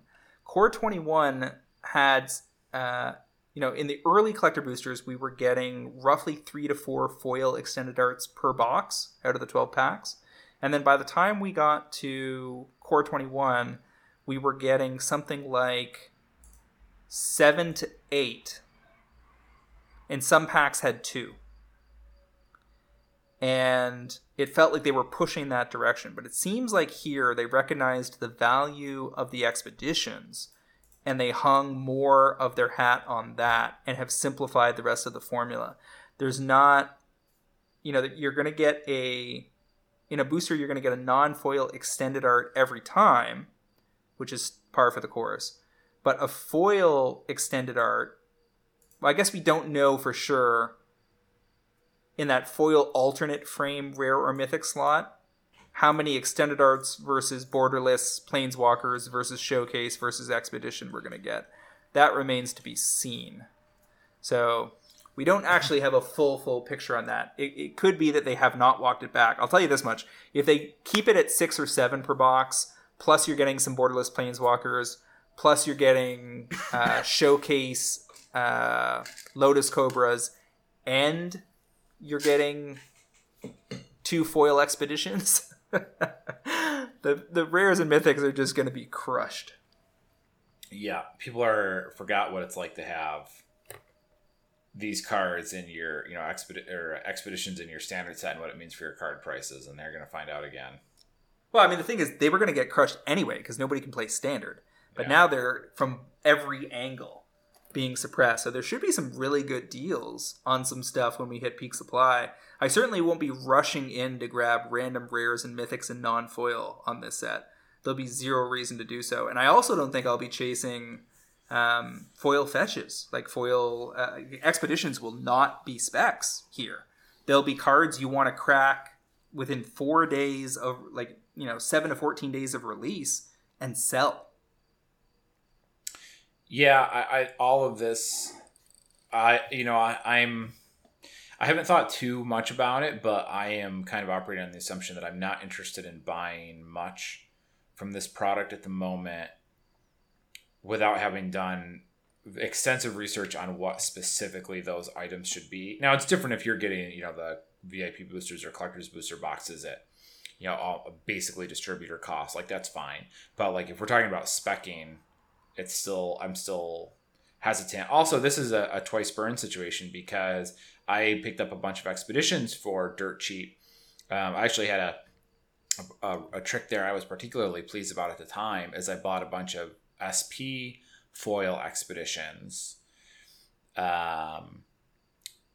for obviously less than the near mint, and then shipped them all off to Wizards for replacements when they were just doing straight 1-for-1 swaps. So I paid SP prices and got near mint copies and still ended up sitting on them because there just wasn't enough movement. So now I'm like really reluctant to be getting too deep on any of this stuff this time around. Yeah, and the thing here is that if you told me that the Zendikar Rising Collector Booster print run was 40% more than, say, Core 21, I would still think that those collector boosters were headed to 250 to 260 within 6 months. Really? There was a rumor going around that they were 3 times the print run, which I think is erroneous because there was a major distributor that lost access to Wizards, and so their allocations needed to be redistributed through other distributors. So some stores would have been offered allocations twice. But I've also heard rumor that other places are saying that that Zendikar Rising allocations for Wave 1 are looking limited across the board, that for regular boosters, set boosters, and collector boosters, it might be hard to get their hands on product. So there's some mixed information in the market right now.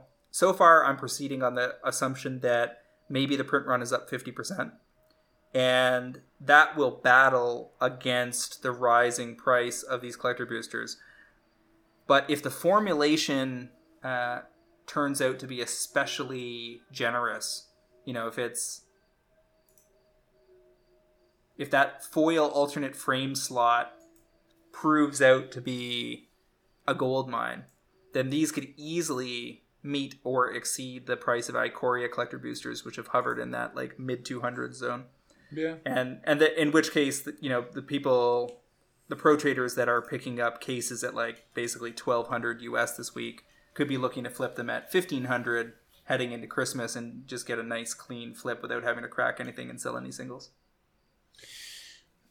I suppose, yeah, that could work out that way. I mean, I haven't kept nearly as tight of tabs on the collector booster box prices as you guys have, especially lately. If they go the other route and there truly is just an immense amount of this product, then those non-foil fetches are going to get really cheap.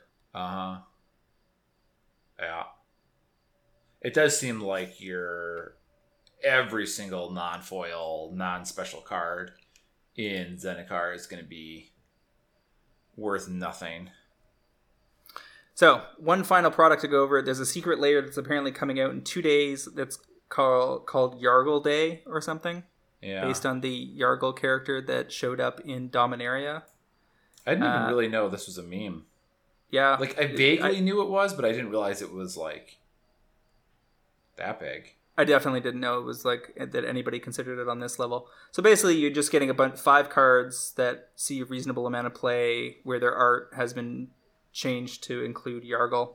So you got Swords to Plowshares, Opt, Fatal Push, Explorer, and Anger of the Gods. This one is interesting because there's a lot of good cards here, but I don't think people are going to feel compelled to own it.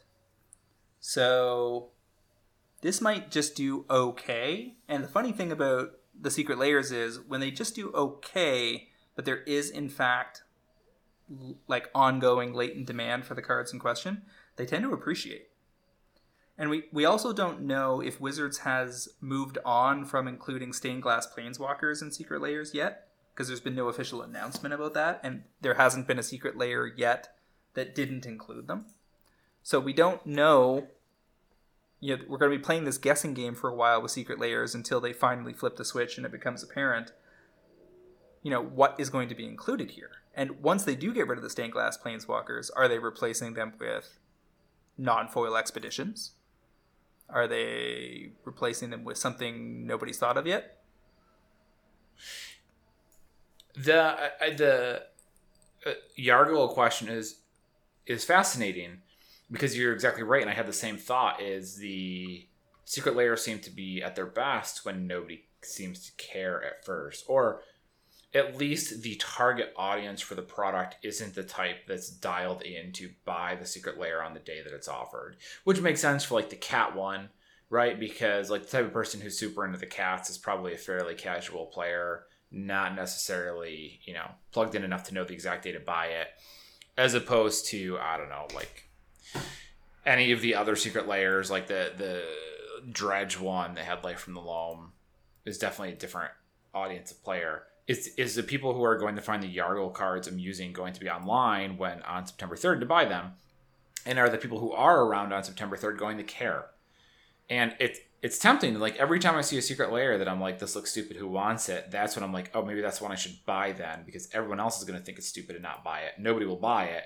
And then there won't be any of these. And someone's going to want to play set of Yargle Swords Plowshares and realize there's only 4 of them on the market. Yeah, that's pretty much the right summary. It's a tricky tightrope to walk, and I could see buying 1 or 2 Yargles and seeing how it goes.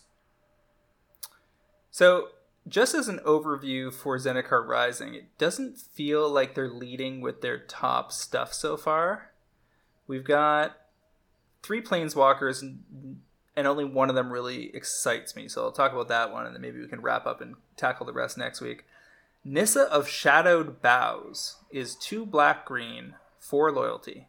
She has a static landfall ability. Whenever a land enters the battlefield under your control, put a loyalty counter on Nissa of Shadowed Boughs. So in EDH, that means anything that, a fetch land, where you play the fetch, then crack it, then put another land into play, is going to put 2 loyalty counters on Nissa right away. Her +1 untaps target land. It becomes a 3/3 elemental with haste and menace until end of turn. So nice evasive ability there. And then the -5, you may put a creature card with converted mana cost less than or equal to the number of lands you control onto the battlefield from your hand or graveyard with 2 +1/+1 counters on it. So it's got a reanimation thing. And in decks that can really ramp hard, Nissa could be putting in a pretty gigantic creature in not too far in the distant future in the game. Turns 4, 5, 6 in Commander. She's something. I think I'm slightly softer on her than everyone else was. People were talking about her in a ramp strategy. She doesn't really ramp you herself, but she is going to do a pretty decent job of giving you a little bit of extra mana every turn, giving you 1 extra mana to use every turn with her +1. That's occasionally going to give you a gross creature out of the graveyard that you're probably only going to, I want to say you're only going to pull that off roughly once per Nissa, but maybe you can do it twice given that you're getting counters. If you're +1ing her and playing a land, if you +1 her and get double landfall trigger 2 turns in a row, that is a 6 loyalty. That's a lot. I don't know. I don't feel. I guess I should. This is where I should say I'm probably not the person to be giving you advice on whether or not a Planeswalker is standard playable. But she certainly looks like she could be quite pushed. I mean, I don't care if she's standard playable. I'm saying she's Commander playable. No. In Commander, you can ramp so hard so easily. There are so many ways to be putting multiple lands into play. You're running Crucible Worlds. You've got Get Raw going on. Like, this is just going to be nasty. Yeah, I think, how good are the best Planeswalkers in Commander?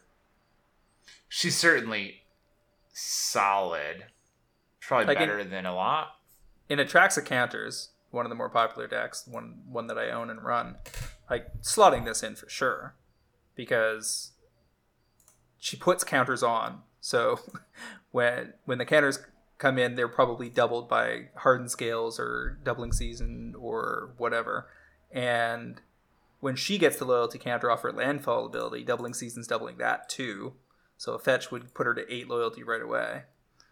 It's pretty nasty. You have said, I'm going to slot this into Atraxa so many times on this cast that you must have replaced the entire deck by now. I don't think that's actually true. I think I've said that maybe 5, 6, 7 times. And those are the cards that did indeed slot into Atraxa from those sets. The reality is that because counters themes and Planeswalkers benefiting from additional loyalty are persistent and consistently presented in Magic sets as they appear one after the other in a constant stream, a commander like Atraxa with open-ended synergies on those themes is just going to continuously get better and better over time. I don't know. Nissa is not Jace the Mind Sculptor, but of the 3 Planeswalkers, this is the one that jumps out at me as being the most abusable in Commander. And Commander is definitely where we're at right now. Yeah, so I'm looking at the most popular Planeswalkers in the last month on EDA Track. The most popular is Narset, who's in a total of 22,000 decks. Narset part of Veils, which is the one that says your opponents can't draw more than 1 card each turn, which is pretty significant. Ashiok is second. Oko comes in at third over the last month. He's down to 5,000 decks. Now he has 2 colors. Teferi clocks in at 7,000. Time Raveler, but his static ability is also very good. Jace Wielder of Mysteries, which is a Lab Maniac, is 17,000. I don't know. I guess, these are all very good because essentially of their static text ability, which is good on its own, as opposed to like Nissa's, which isn't good on its surface, or it just feeds an ability. So the first Planeswalker who doesn't fit that is Tamio, Field Researcher, but she's 3 colors. I don't know. I guess I'm wondering how good Planeswalkers in Commander ever really manage to be if they don't have a ultra relevant static text. I don't know. Let me be clear. I'm not claiming Nissa is a spec. I'm just saying the card is going to see a lot of play in Commander.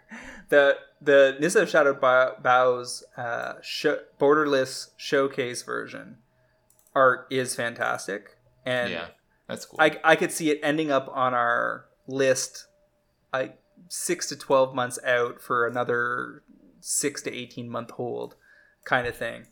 But isn't a card that jumps out at me as a wow, we got to buy a brick of these at their lows. Planeswalkers very rarely seem to do anything along those lines these days.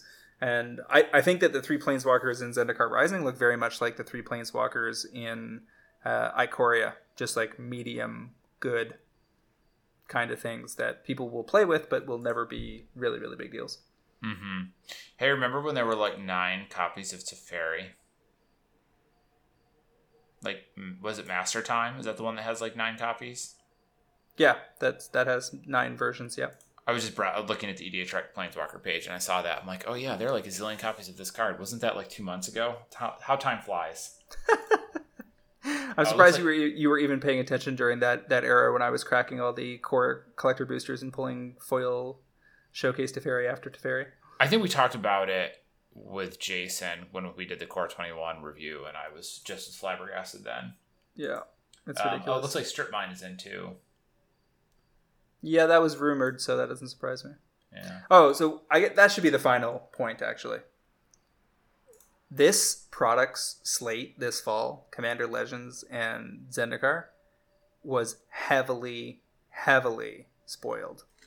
And a lot of that went largely under the radar, never really filtered out to the public, never really filtered to us until very late in the game.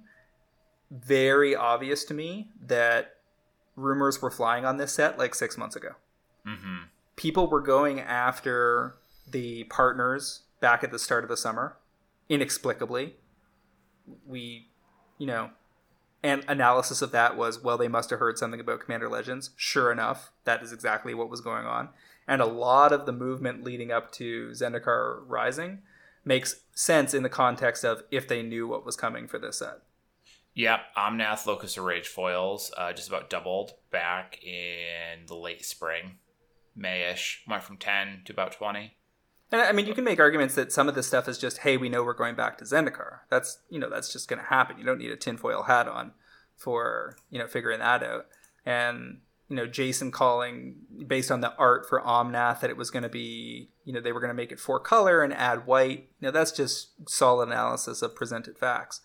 But it's pretty clear to me that rumors were present for this product way out in front. And we know that there is that mysterious user on Reddit and other, darker corners of the internet that is constantly posting this stuff. And we have no reason to believe that they're posting it the day after they hear it. It's entirely possible that they post it, are sharing that with a much smaller brigade of people and then later dumping it on the broader market just because they seem to think that's fun. Magic players just need to be aware. Leaks are constant in Magic, and when you see movement, assume that they know something you don't and figure out what it is that they likely heard.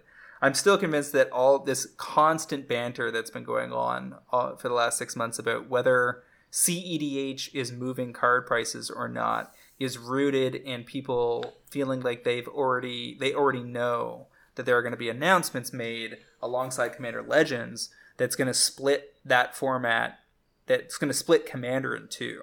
That there'll be a Commander Vintage and a normal Commander, and that the reserve list will be relegated to Commander Vintage only, or to CEDH as an official format. And so if you want to play competitive Commander, you can still play at the reserve list, but if you don't want to play competitive Commander, you're more on the fun side, you should just play whatever they rebrand normal Commander as. Maybe it'll just stay as Commander, and the other one will get a modifier. There's just too much going on along those lines to not think some piece of news has not dropped in public yet that we need to be thinking about. That seems viable, and banning the reserve list out of EDH and like splitting it off into its own competitive variant doesn't seem like the worst idea. It also seems like people could be trying to fit a question to an answer. You have cards that are moving in prices that are based on some piece of information that the general public doesn't know. So people are trying to fit that information that they do have into a mold. So you have specific cards moving in price. They're going up. People are trying to figure out why that's happening, and they don't know. They're trying to put that someplace, and they settle on CEDH. Like maybe that's what it is. this answer fits the question essentially, or should I say this question fits the answer, but we don't actually know it. I actually just saw something similar to this over in something else I pay a little bit of attention to, which is Path of Exile, and the new expansion was released today, or announced today. But they had the name of it and the theme of it under wraps really tight. They always do. But there's always like little hints that they leave to try and get you into it. So people wrote up these big Reddit posts about how it was going to be boat themed, and you were going to go sailing with a bunch of pirates and collect treasure, and you were going to fight a kraken, and here's bullet points, all the different reasons why we're going to have that. But then those all just ended up being meaningless, and it was something entirely different. So that's just a case of people taking little bits of snippets of information they have and then trying to fit it to something they've decided is the case, and it may or may not be. Now, I'm not saying that that's for sure what's going on here. I'm just saying I can see that as a possibility. But we also know how many leaks are out there, how often this happens. And we're way down the food chain and we still hear them. So it's not like there aren't people closer to the tap who are finding this out a lot sooner than not. And it wouldn't surprise me at all. These guesses make sense when you talk about splitting EDH in two. But yeah, I guess I think you're right that the larger takeaway here for players is like there's a lot of information in back channels that you don't have, and we can only have a sense of how much that comes out and how soon it comes out, and you just kind of have to accept that all that foul play that happens in the real world is happening here too. I just assume that given the volume of rumors we hear along the way, some super sketchy and some much more well defined, that other people are hearing way, way more, or that the amount, we get a trickle from the stream. And then sometimes we just make good guesses. Like we called box toppers in Zendikar Rising as a potential vehicle for the fetch delivery months ago. And we had no foreknowledge on that whatsoever. That just seemed like a good idea. And then later it seemed like that was not going to be the case. And then just last week, rumors started circulating that indeed there were box toppers. And we also talked about there was rumors a couple months ago about there being flip cards that had lands on one side and other stuff on the other side. Didn't see any images or anything, but those, that information was definitely floating around out there. And it's unclear how broadly it was distributed. I do remember that. Oh yeah, I didn't get a chance to tell you. I hate these lands too.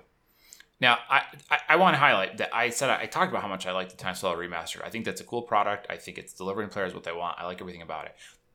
These lands are stupid. These lands are stupid for at least two reasons. One is that they're really obnoxious in paper. Wait, which one? What are we talking about here? The new duels? Yes. Okay. So the untyped duels like Riverglide Pathway and Branchloft Pathway and whatever. Yeah, whatever their names are. I don't even keep track anymore. So but ones... Basically, they have a land on both sides that just makes one color, and they do not have types. They're not forests and plains and so forth. So you can't fetch them up or anything. But you can always get access to both colors when you need it.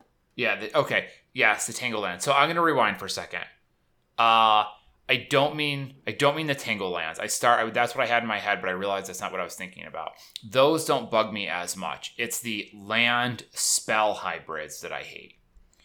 Because on the one hand, Magic has always been built around mana and the resource system that mana provides, and that's a good system, and I'm not going to go into why that you could spend a week talking about this, but the mana system is good, and when you reduce variance like that, it makes the game worse. And having a card in your deck that is kind of a worse land and kind of a worse spell, but gets to be both at the same time, depending on which one you need, is extremely powerful.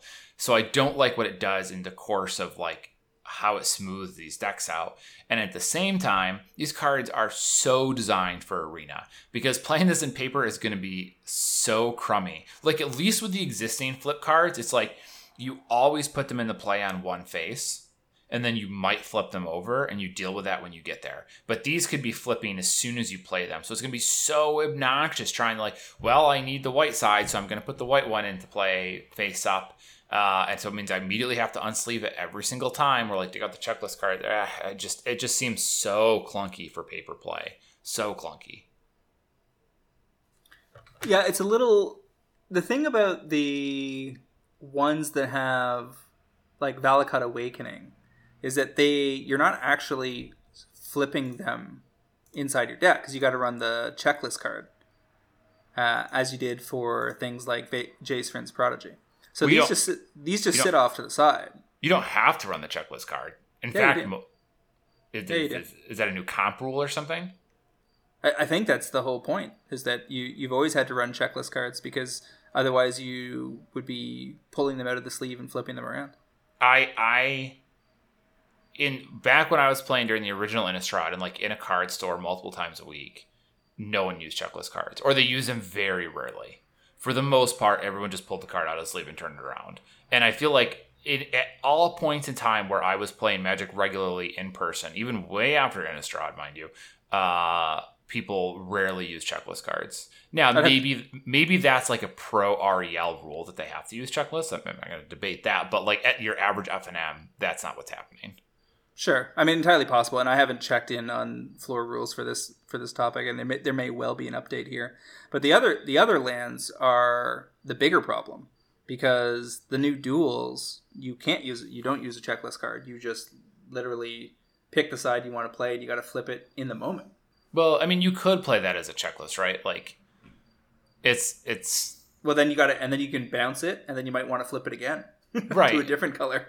Yeah, which is also really obnoxious, right? Especially in a landfall set. Okay, the land in my hand is showing white, or let me rephrase that. The checklist in my hand is the Tango land. So I pull I put that into play. I pull the real version out of my deck box and put that into play as a white card. Put the checklist card off to the side.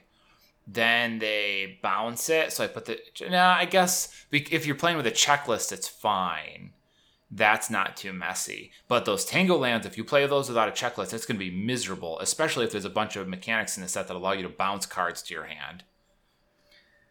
Overall, none of us get to play Paper Magic for quite some time, so I'm not overly worried about it. And I remember many people having similar complaints about, double-sided cards, period, when they first showed up, and it just hasn't been that big of a deal. Well, I could see it bleeding some time in standard tournaments if we ever get back to them. So the thing is when those dual flip cards the very first dual flip cards showed up, it was these screw with limited, which they did, but these by themselves maybe aren't the worst problem, but they open the door to all sorts of malarkey. And so far, Wizards has been really, really conservative with how they use the dual flip cards. I don't debate that whatsoever, right? Like, it's actually impressive how little they've mined that design space over the years. But this is, I think, the next step. And this is where you're like, okay, this is where this gets obnoxious fast. And this is the type of stuff we talked about when Innistrad came out, when we were like, the problem isn't the dual flip cards today, it's the precedent that it sets. Alrighty, we can probably call that a wrap. I'm such an old man on this week's episode. We got plenty more to go over next week. So we'll save some for once we've seen a little bit more of this set. Where can people find you online, Travis? I am on Twitter, if you are willing to bear it, at WizardBumpin, BUMPIN. You guys can find me on Twitter at MTGCritic, as well as via my constant haunting of the Pro Trader Discord and occasional articles on MTGPrice.com. I also like to remind our listeners to check out the MTGPrice.com Pro Trader service. For just $7.99 a month or $79.99 per year, you can get early access to this podcast, fantastic articles by the best MTG finance minds in the business, and a super active Discord forum that will drive better returns and save you money playing Magic the Gathering. I would refer you back to the earliest stage of this podcast where we quoted a user who said it was a ridiculous amount of value. And indeed it is. So come on over and try it out for a month. If you don't like it, give you your money back. But no one ever leaves like that because it's just way too good. You know how Magic players feel about their EV. Once again, MTG Fast Finance is proudly sponsored by Cool Stuff Inc., where you can find all sorts of cool, nerdy stuff in stock, including all the best in Magic the Gathering singles, sealed product, and a plethora of other collectibles. Plethora? I've always said it correctly, but I did it wrong that time. Use the promo code FINANCE5 during checkout at CoolStuffInc.com to save 5% off your order and support this podcast. Which brings us to the end of episode 235. Definitely one people are going to call me old man, get off my lawn. I don't care. I've been playing this game for 20 years. I'm allowed to have opinions about it. Had a good time, and we will dig into it more next week, James. Okay, Boomer. Thank you, Travis, and we'll see you all next week on another episode of MTG Fast Finance.